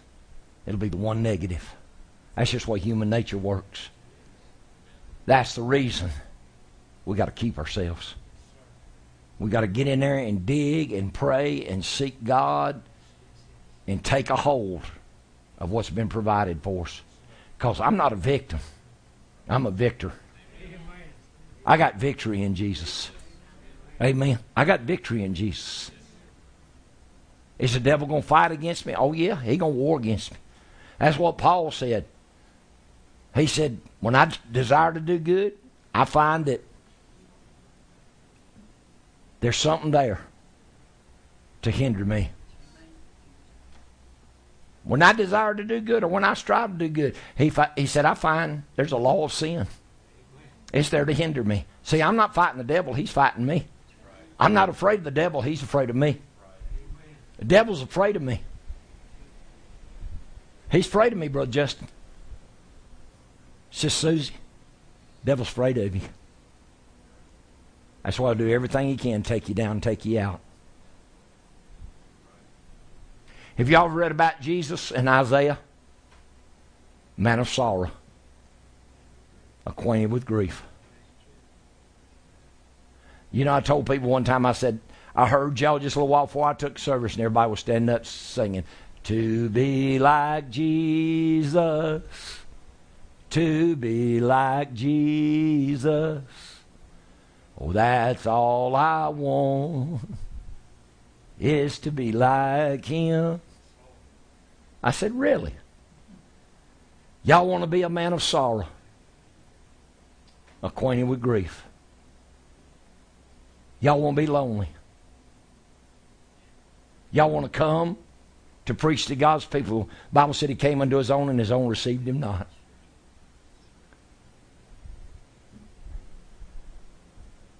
So if you ain't willing to drink His cup and walk out loneliness and heartache and sorrow, to be cast down, persecuted, ridiculed, perplexed, if you ain't willing to walk as He walked, don't get in your prayer closet and say, Lord, use me. I know I'm called, Lord. Show me my ministry. Use me. God, whatever it is you got for me, help me possess it. And then when everything rushes in on you, you get down and pray and say, God, what are you doing to me? I don't understand, Lord, why I'm dealing with some of the things I'm dealing with. You asked for it. Yeah, you did. When you said, Lord, use me. Make me a vessel that you can live in. Make me a vessel that I can help people. That your anointing and power will live in. Make me a vessel. If you don't mean it, don't pray it. Because I'm telling you, this thing fixing to explode. Fixing to explode. And there ain't going to be no lid put on it once it explodes. This thing ever gets out of the box, it's gone. I'm telling you, it's gone. And God's getting some people ready to send them forth. Amen. He's getting some people ready. That's the reason some of you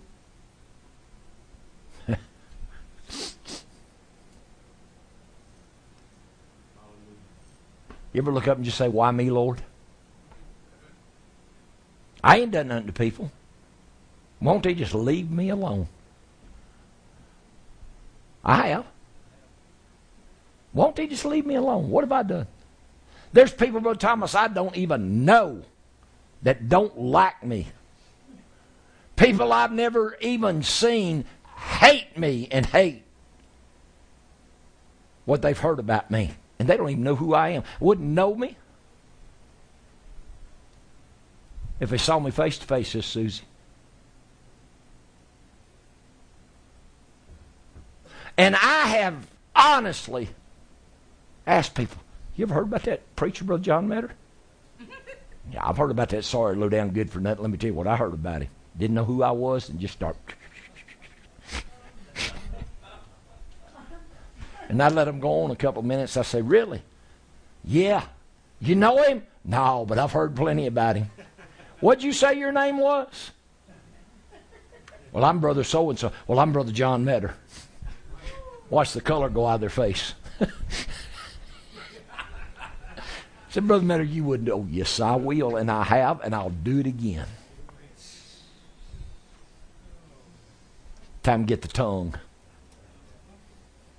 What did the Bible say in James about the tongue? Set on fire. A whirl of iniquity. Little member. Kindle a great big fire. The only thing that can tame the tongue is the Spirit of Christ. And this is the church is teaching people. Ain't the Spirit of Christ. We got to have the Spirit of Christ revealed. Amen. I hope y'all will take these notes and study them because there's a lot in them. And I don't know if she got to do last week's or not. But you know, Jude, in the 3rd verse in Jude, there's only one chapter.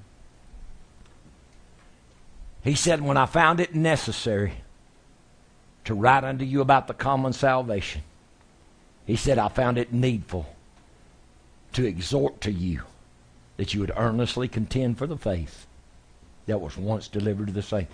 The faith that we're hearing is not what was delivered to the saints. It's not. It's part truth. It's part truth. But you know, I showed y'all last week where in the 1st chapter of Galatians, Paul said, I'm amazed, I marvel at y'all, how some of y'all are so soon, so easily removed from the gospel. Which is not the gospel. Which is not another gospel. But some would pervert the gospel. In other words, you're going to take the pure, clean, holy gospel and you're going to pervert it to meet your lifestyle. And Paul said, if any man or anyone come preaching any other gospel unto you than what I've declared unto you, let him be accursed. He can be an angel from heaven. You better listen to what's been preached to you. Because God confirms this word. He backs it up. He backs it up. I'm not boasting. I'm not pinning any roses on myself. But everything God's ever taught me about the gospel, I've preached it. And I've tried to bring people forward. Does the devil not like it? Oh no, he don't like it. But you stick with this. God gonna bring you through. Amen. Because I'm building people on the foundation of the apostle and prophets. Jesus Christ being the chief cornerstone. And Brother Michael was preaching the other night. I was at church Wednesday night, but I didn't preach. I just exhorted a little bit at the end of the service. And he was talking about John the Baptist. And he said John didn't have any mighty miracles. But he said, if I remember right, John was a prophet. You know why Jesus called John a prophet? Because he showed the church where it needed to go. The prophet's the eyes of the church. And John come pointing the church to the kingdom, or pointing God's people to the kingdom. He didn't have to have great miracles to be a prophet. Just because you can prophesy don't make you a prophet. Some people think because they got a little gift of prophecy, they're a prophet. No. For you to be a prophet, God reveals mysteries and secrets to you. And you speak it and you give the church direction. Then the apostle preaches the doctrine to establish the church. So we've got to have the apostle and the prophets. Prophet don't have to come lay hands on you and prophesy to you. I had some people come to church years back, and first time I'd ever met them, they introduced themselves. And I said, well, where y'all go to church? They said, well, our son has a church over in such and such town about 20 miles from here. I said, really? How long have you been preaching? They said, oh, about 6-7 years. I said, ain't got no business trying to pastor.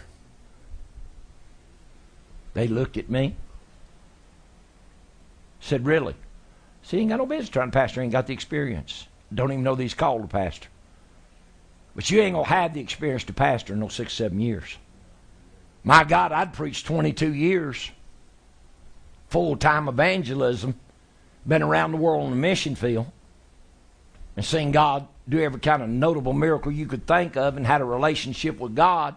And when God put me to pastor, and I had to ask God if he knew what he was doing. Because I run up on some things wasn't pretty. And y'all can say what you want to, and people in Alabama, but there's some religious devils in Alabama I ain't never faced anywhere else. Now, I may run up on them again, but there's some religious spirits over there I ain't never found anywhere else in my 44 years of my walk with God, and that's bad. When people can live like they want to live and say and do what they want to do and still think they're all right with God, that's one of the most wicked religious spirits and self-righteous spirits in that part of the country I've ever seen. But the Lord told me, he said, I'm fixing to pull it down. God fixing to pull it down. He fixing to pull it down everywhere. Why? The time is come that judgment must begin at the house of God. And you fixing to see preachers that their lives ain't in order. God dealing with them. He's dealing with them now. And he going to keep dealing with them till he has him a clean ministry. He going to purify the sons of Levi. He going to purge them. He going to set as a refiner's fire and a fuller's soap. He going to get the filth out of the ministry. Because as long as there's filth in the ministry, church ain't going nowhere. It won't go nowhere. It won't go nowhere. So, Brother Mayor, what do you want to see God do? Come forth in righteousness. And righteousness has to be right here. Through Christ living in us, that's where our righteousness comes from. But God's people live under a yoke of discouragement, condemnation, disappointment. The Bible says in Romans the 8th chapter, there is therefore now no condemnation to them which are in Christ Jesus. You're not going to serve God and live under condemnation.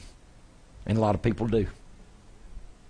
We're always condemned, beat down, discouraged, and fighting to stay saved, and that's wrong. I guess I've coined the phrase, but I'll say it again. Not on my watch. Not on my watch. Ain't happening. Because I don't teach no such junk. I don't, and I won't, and I will not. Because it's wrong. It's religious doctrine that's got people bound. And people need to be set free. Jesus said in Matthew 11:28, "Come unto me, all ye that labor and are heavy laden, and I will give you rest." There is a rest in Jesus that no matter what's going on, you'll have peace. And people, there's so many God's people ain't never found that rest. I believe God's bringing me and my wife into that rest and into that peace. I do. We don't know what's going to happen from one day to the next, but we got peace. We got peace. We got peace. If you don't have peace, you need to come unto Jesus. That's what he said, "Come unto me, all ye that labor and are heavy laden." I'm not talking about with burdens. I'm talking about people who are laboring and they're heavy laden, just trying to keep a salvation experience. It's wrong. He said, "Learn of me." He said, "My yoke is easy. My burden is light." Ain't that what he said? He said, "You come unto me." He said, "I'll give you rest for your souls." We got to have rest. We got to have peace. I'll labor for the kingdom. I'll pray. I'll fast. I'll seek the face of God. But I am not going to labor just to make myself feel like I'm saved. Because it's done paid for. That's the finished work of Christ. That's the finished work of Christ. The devil's destroyed. That's the finished work of Christ. Are we going to deal with plenty of things? Yeah. But we're going to learn to have peace. He said, "In the world you have tribulation." He said, "Me, you shall have peace. Be of good cheer, for I have overcome the world." Amen. You appreciate the Lord today? Have you enjoyed this word? Hopefully it's put something in your soul. But you got to learn to fight to get this faith established. I'm not going to fight. Like I said, I'm not going to fight. Try to stay saved, have a salvation experience. But if you stand on the Word, the enemy will always make a mistake. But you got to recognize your enemy. And you got to learn their tactics. Because they will come after you. The enemy come after Paul. You know, everybody preaches on Ephesians 6 about put on the whole armor of God. That ain't so you can be saved. That's so you can take it out there and help establish the faith.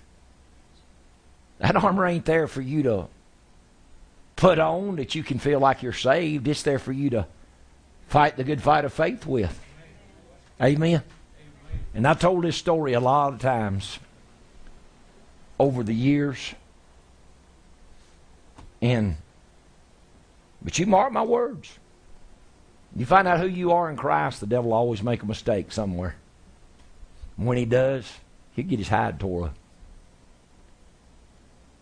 When I was I know I was in grammar school. It's probably 8, 9, 10 years old. This elderly man, he had a horse-drawn wagon. And he used to come up through the alley, the housing where we lived, because there was a time we had to live in public housing. And he'd come up through that alley, and he'd have that thing loaded down with fresh vegetables. And he'd holler, "Market man." You could hear him block away. And, of course, it's always easier to go buy from him than it was to go to the grocery store. Because he had about everything you need. Didn't have no meat or nothing, just fresh vegetables. But he had a little old dog that run with him. And that dog, sometimes he'd get out, and get yards, and he'd mosey around, and he never seemed to stray very far away. But this one day, he got out too far and heard a pack of dogs just a barking and a howling and a growling and a snapping, and buddy, here he come. Just as hard as my little old legs would carry him, he had about 3 or 4 big old dogs right on his heels. And they was chasing him for everything they were, and he was running for his life. He got that wagon. He run up on them horses' hooves and run up on that wagon. He was at home. And them big old dogs made the mistake following him up on that wagon. And he whipped every one of them and sent them running out on that wagon with their tails between their legs, whining and yarking. You know why? His own home turf. Don't get out there and fight the devil on his territory. You won't win. Stay on home turf. Stay on home turf. I've had some fights. I've been through some wars. I tell people sometimes, if you could see me in the spirit, y'all see these soldiers got all these ribbons and medals and just plastered all over. I said, if y'all could see me in the spirit, it's what I am. I'm a veteran. 44 years. A lot of wars, a lot of foreign wars, a lot of fights. But my God's brought me through every one of them. Amen. And see, I'm learning. God just started putting this in my... I don't have to worry about the devil. Just hold on to the word at rest in peace. Rest in peace. Amen. Rest in peace. That good friend of mine, that brother I'd known since the 70s, some of y'all had met him. He'd been to our church in Alabama, Brother Dawson. You knew he passed away. Well, he passed, but last Sunday evening. But I don't think they done him right, but to me they starved him to death. But that's something God will have to handle. Probably 90 years old, 89, 90 years old, and I knew him since the 70s when I got saved. And that man totally was committed to winning souls. You talking about somebody that lost everything. He lost his family. He lost everything he had in the natural. But I'm going to tell you something. You couldn't be around anybody with a more gentle spirit and a more loving heart than what that man was. And he wouldn't be around you 4 or 5 minutes. And if you was around people he didn't know, he'd look at them. Do you know who Jesus is? I mean, we had him come preach at the church several years back. And I went down the motel to check him in, and I'd known the lady there for 10 years. She used to work with my mama at the Christian bookstore. And Brother Dawson was standing there, and I was getting him checked in. He probably wasn't there 5 or 6 minutes. He looked over at that lady and said, do you know who Jesus is? Have you had an experience with him? Is he real in your life? And I said, God, I've known the lady 10 years, and I never asked her the first time. You couldn't meet. He couldn't meet a stranger. I mean, all over the world. He bought an old motel down in Mexico out of Monterey back in the 60s. And when I met him in the early 70s, they said he'd done trained over 1,000 missionaries. And he'd done that all over the world. Everywhere God gave him the vision, he'd go buy a building. And him, 89 going on 90 years old, he just got back from Italy trying to raise the money to buy a building over to open another missionary training school. Now that's a heart after God. But y'all keep his family in prayer. But it really hurt my heart. It did. It hurt my heart. Because he was a laborer for the kingdom. Laborer for the kingdom. Gentle soul. Great man. This world lost a warrior and a laborer. But he fought for the faith with everything in him. And that's what we need to do. We don't need to fight, just try to stay saved. There's something wrong with your relationship with God if you got to fight to stay saved. We're supposed to be fighting to get this faith established in people. Does that make sense to y'all? Do y'all agree with what I'm saying? There's a spirit got on God's people that they walk defeated, they walk discouraged, they walk beat down. It's got to change. It's up to me and you. It's up to me and you. Amen. It's up to me and you. Let's fight for the faith. Amen. Will you go to prayer with me? Father, I thank you for the working of your Spirit, for the leading of the Holy Ghost. And I ask, Lord, that you take this word. You give us eyes to see, ears to hear, and a heart to understand what the Spirit is speaking to the church. Let this word have free course. Let it get down inside of us, that your name can be honored and glorified and lifted up. In Jesus' name, amen. I've enjoyed this service today. I hope y'all have. Because the devil can stop you, he'll stop you. He will. He don't care. He don't care. He'll make everybody you love turn against you. He will. That's the devil knows where to get you. He knows your weak spot. Devil ain't gonna hit you in your strong spot. Y'all ever heard when you try to break a chain, you break it at the weak link. You don't break it where it's strong. You try to find a weak link in the chain. That's where you break it. You get rooted and grounded in Christ, there ain't no weak links. Amen. I appreciate the Lord. I'm going to ask y'all to help us with your finances. And some of y'all know we found us a trailer spot right up the road here. Well, we think we found us a trailer. Thank you. All right.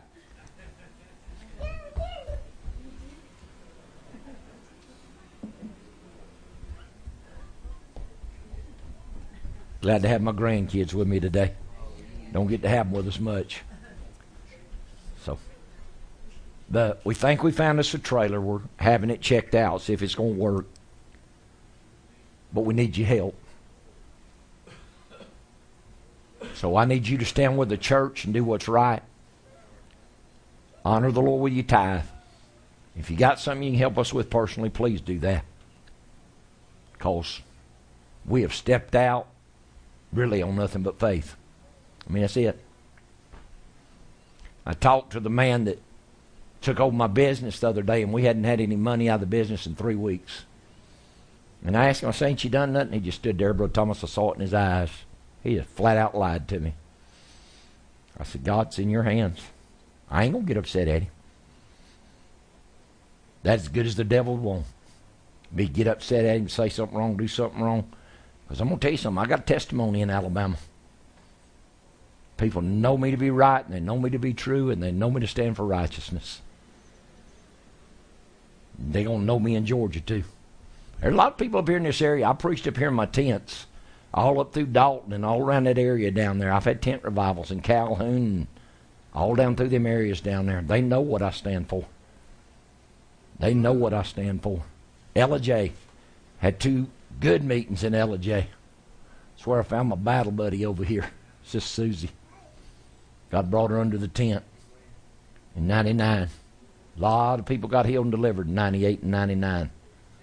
And Jasper, big meeting, a lot of miracles, a lot of deliverance. Somewhere these people going to start coming. They going to start coming. Amen. They going to start coming. Because we're going to have a church now that they can come to. I got tired of winning souls and not having a church to take people and point them to. So we got one now. We're going to fill it up and run it over. Amen. Do you love the Lord? Please be obedient to the Lord today. Do what's right in God's eyes. That's all I ask you. Do what's right in God's eyes. Stand if you got something for the church. It's over here on this side. You got something you want to help me with? It's over here on this side. So come on right now.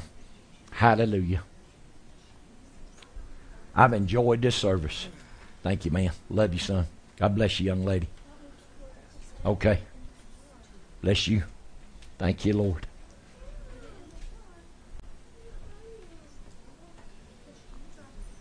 All right.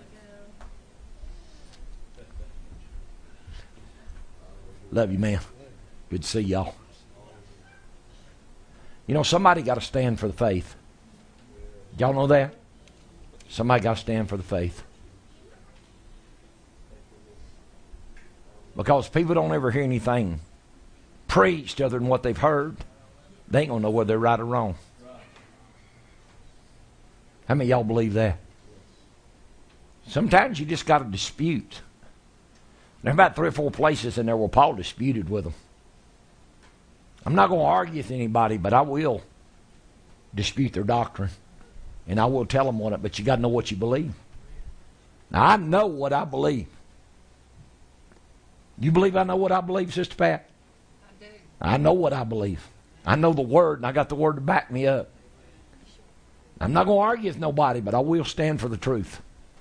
Amen. Have you done what's right in God's eyes? See, He's the one that sees. Amen. He's the one that sees. It's not up to me what you do. But if you don't obey God, sometimes you can make it hard on me. But if you do obey God and do what's right in His eyes, then every need's going to be met. It's just the way I look at it. Let's ask God to bless this. Father, in the name of Jesus Christ of Nazareth, I ask you to bless this offering, Lord. God, bless it according to your word, according to the spirit of faith, according to how they give, Lord, and the spirit they gave in. Let your name be honored and glorified and lifted up. We give you honor and praise in Jesus' name. Amen. We get an amen back there from my amen corner. She'll be with us. We'll get ready to go somewhere in the car. And if I forget to pray, she'll say, y'all stop and pray, Grady. So we'll stop and pray. And I said, you going to pray with me? No. But you let me get to the end of it. And I'll say in Jesus' name, she'll say, amen. It's all right. The Bible said, train up a child. Amen. You love the Lord. And the homecoming is May 15th. 15th. Ain't far away. And so invite folks.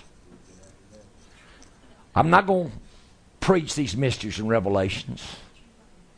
Be pointless. But I am going to preach Jesus. Preach His healing, His salvation, His deliverance. Now I believe I'm looking for a lot of folks to get help. But I need y'all to pray with me and pull with me. And I need y'all to pray God work it out financially. We can get this trailer where we can get up here. Man, I so want to be up here. Because if I'm up here, I'll be in prayer meeting Monday nights and Thursday nights. And I'll be in service at Victory Hollow on Saturday nights. I'll be up here. I'll be ready to labor. I'll be ready to work.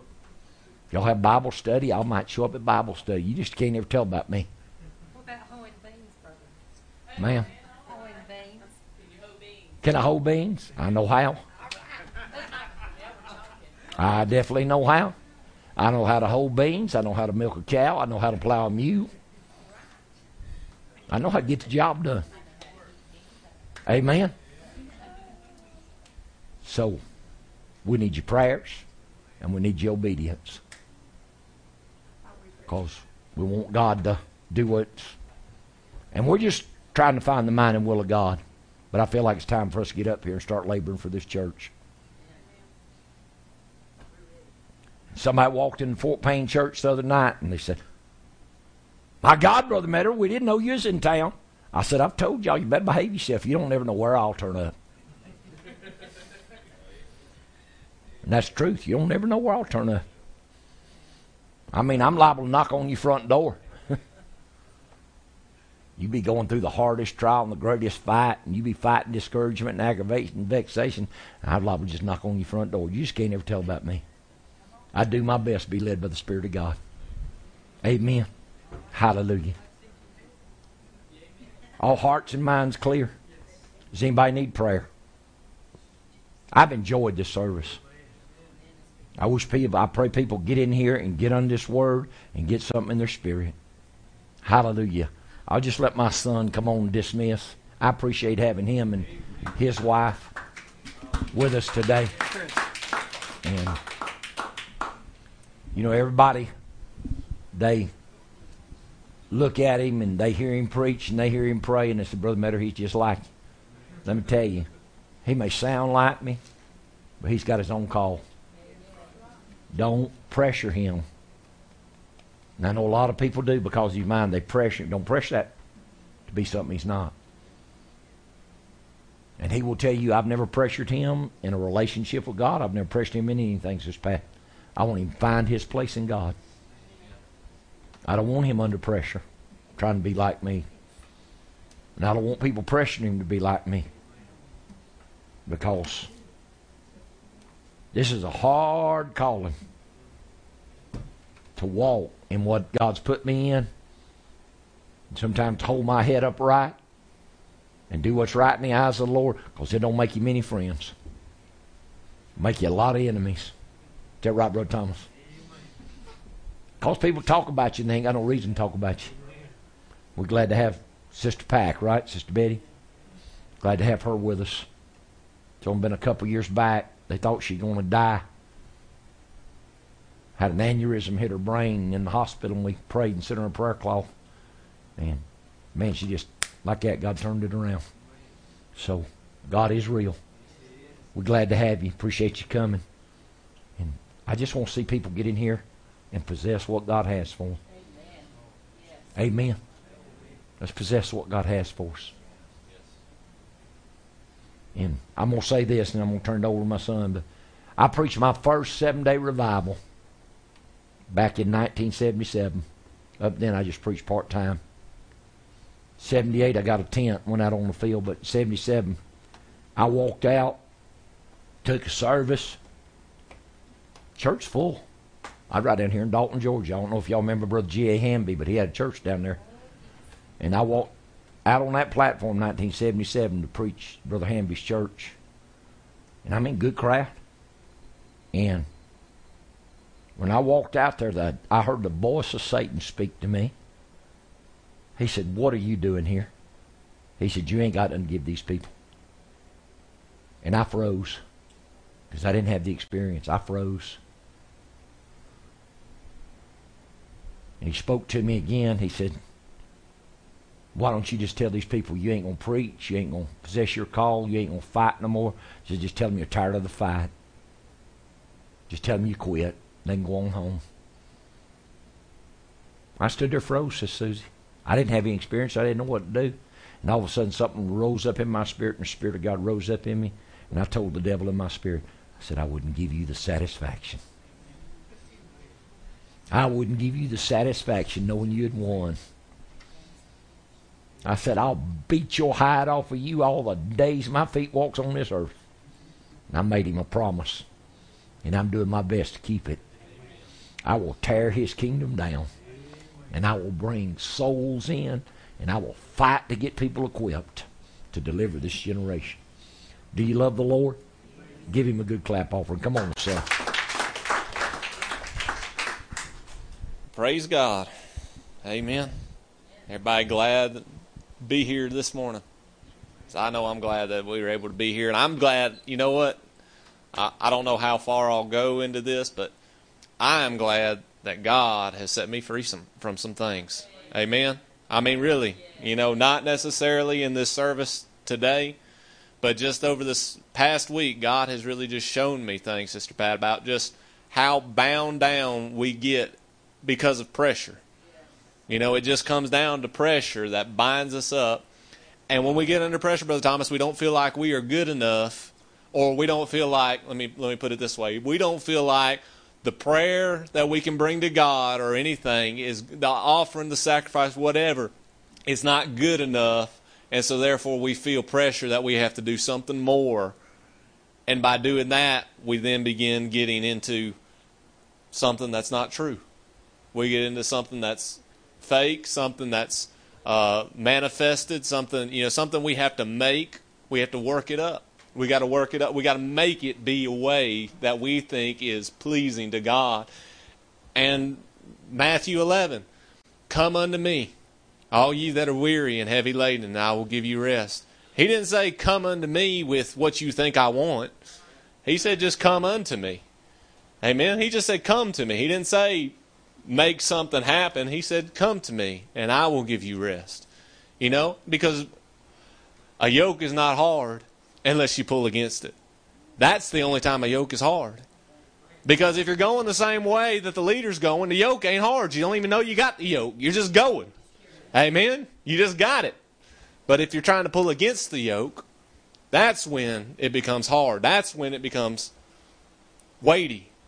And that's when you begin to lose your power, because you're always fighting. Exactly what he preached about. Always fighting to get the victory, Sister Susie. Always fighting to stay saved. Always, man, we're in this intense struggle against Satan, and we're always fighting. Man, we're always fighting. Until the day comes to when God gives us the victory, we're always fighting. It's not it. It's not the way it's supposed to be. But that's the way we paint this picture. Always got to fight. Always the underdog. You know?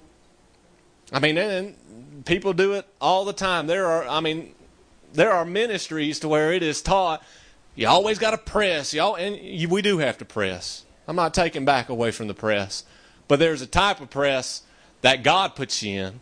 And then there's a type of press you put yourself in. Amen? Because you can put yourself in a press. And you can make yourself press. And you can make yourself be pushed to the limits. But if God's not requiring, does that make any sense? If God doesn't lead you to that press, then what are you pressing for? What are you actually accomplishing other than just works? Amen? Because if God leads you to the press, it's going to be by the Spirit. And so therefore something in the Spirit will take place. And that's where we've just got to get back to just being sincere and real and true. You know, if we catch ourselves being under pressure, just say, Lord, forget it. Just tell me. I don't know if I can make this make sense. I'm just trying to be as plain as I can be. Because you know what? Sometimes we say, I'll say it. Maybe you won't admit it. I say, God, forget it. It's too hard to do it this way. What do you want? And just let me have the truth. Amen? Really. Come on. Have you ever just been like, man, this is too hard to do it this way? And you don't even realize you're trying to do anything. That's the problem. We don't realize a lot of times that we're trying to do anything. And he's just like, well, I never told you to do that. Just be honest. Amen. Just be honest. Just be sincere. That's what I've always, anytime that we have had a youth in our church, question people always ask, everybody, they always ask, well, teach us how to pray. And me and Whitney have, when we had youth in Fort Payne, we did our best. And you know what? We taught them, we went in Scripture and we taught all this stuff. And, we did it over the course of several weeks. And finally, you know what we just told them? And I told them this throughout, but I finally just told them at the end, again, just to emphasize, I said, you know what's the best way to learn how to pray? Just tell the truth. Just tell God the truth. You ain't got to figure anything out. You just got to tell him the truth. Because the truth shall make you free. Amen? Not just God's truth, but if you don't tell the truth, you can't see God's truth. Amen? Really. We can't see it if we don't tell it. First step to being 12-step program, admitting you got a problem. And if you don't tell the truth, you don't know you got a problem. Amen? So just tell God the truth. I'm tired of being this way. And he may say, get over it. Or he may say, I know. And let me lift that burden off you. Amen? Because, I'm not going to go too much further, but it goes both ways. Sometimes he'll say, let me take that burden off you. And then another time he'll say, get over it because you got another burden on you, sympathy and pity. You got to get that one off you. Amen? It works both ways. And if you don't tell the truth and you don't get into the truth, you're never going to know which one it is. And sometimes, that's it. When you don't know where to start from the beginning. God, help my pitiful soul sometimes. Amen? Because we make it harder than it should be. We really do. Too many things make it harder than it should be. And that's not what he ever came to do. So I'm thankful, amen, to be here. I'm thankful to be free. And I'm thankful not to have a care in the world. Amen? Yeah, we got some fighting to do to get this gospel spread. But man, I feel good in my soul. Amen. I feel good in my soul. I don't feel one bit defeated. I don't feel one bit bound. I don't feel one bit overcome, Sister Susie. I feel like I am going to tear the head off the devil and make him like it. Maybe that's a cliche phrase, but whatever. Amen. Sometimes we just got to not worry about it. Amen. Too many burdens. Too many burdens. Amen. But God, I believe He's given us the key to freedom today if we will take it. We don't have to be in a defeated mindset. It's all about the mind.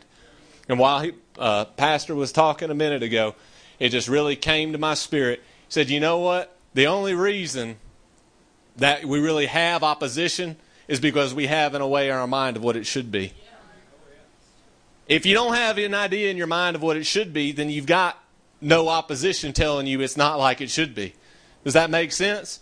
So if we just, all right, well, oh Lord, this is what it is, so be it. So let's walk through it. But instead we try to push it to a place that it should be. Amen. Instead of just letting it be as it is. Amen.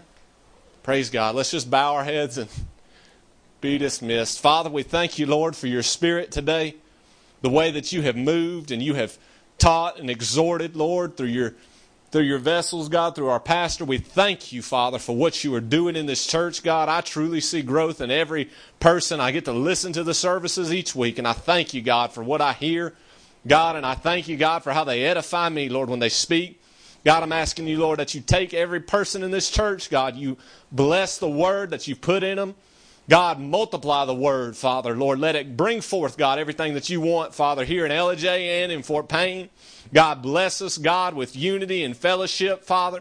God, and we just give you praise, God, from the depths of my soul, God. I am thankful, Lord, that we are in the house of God and that you have laid a foundation, Lord, for us here to receive the truth.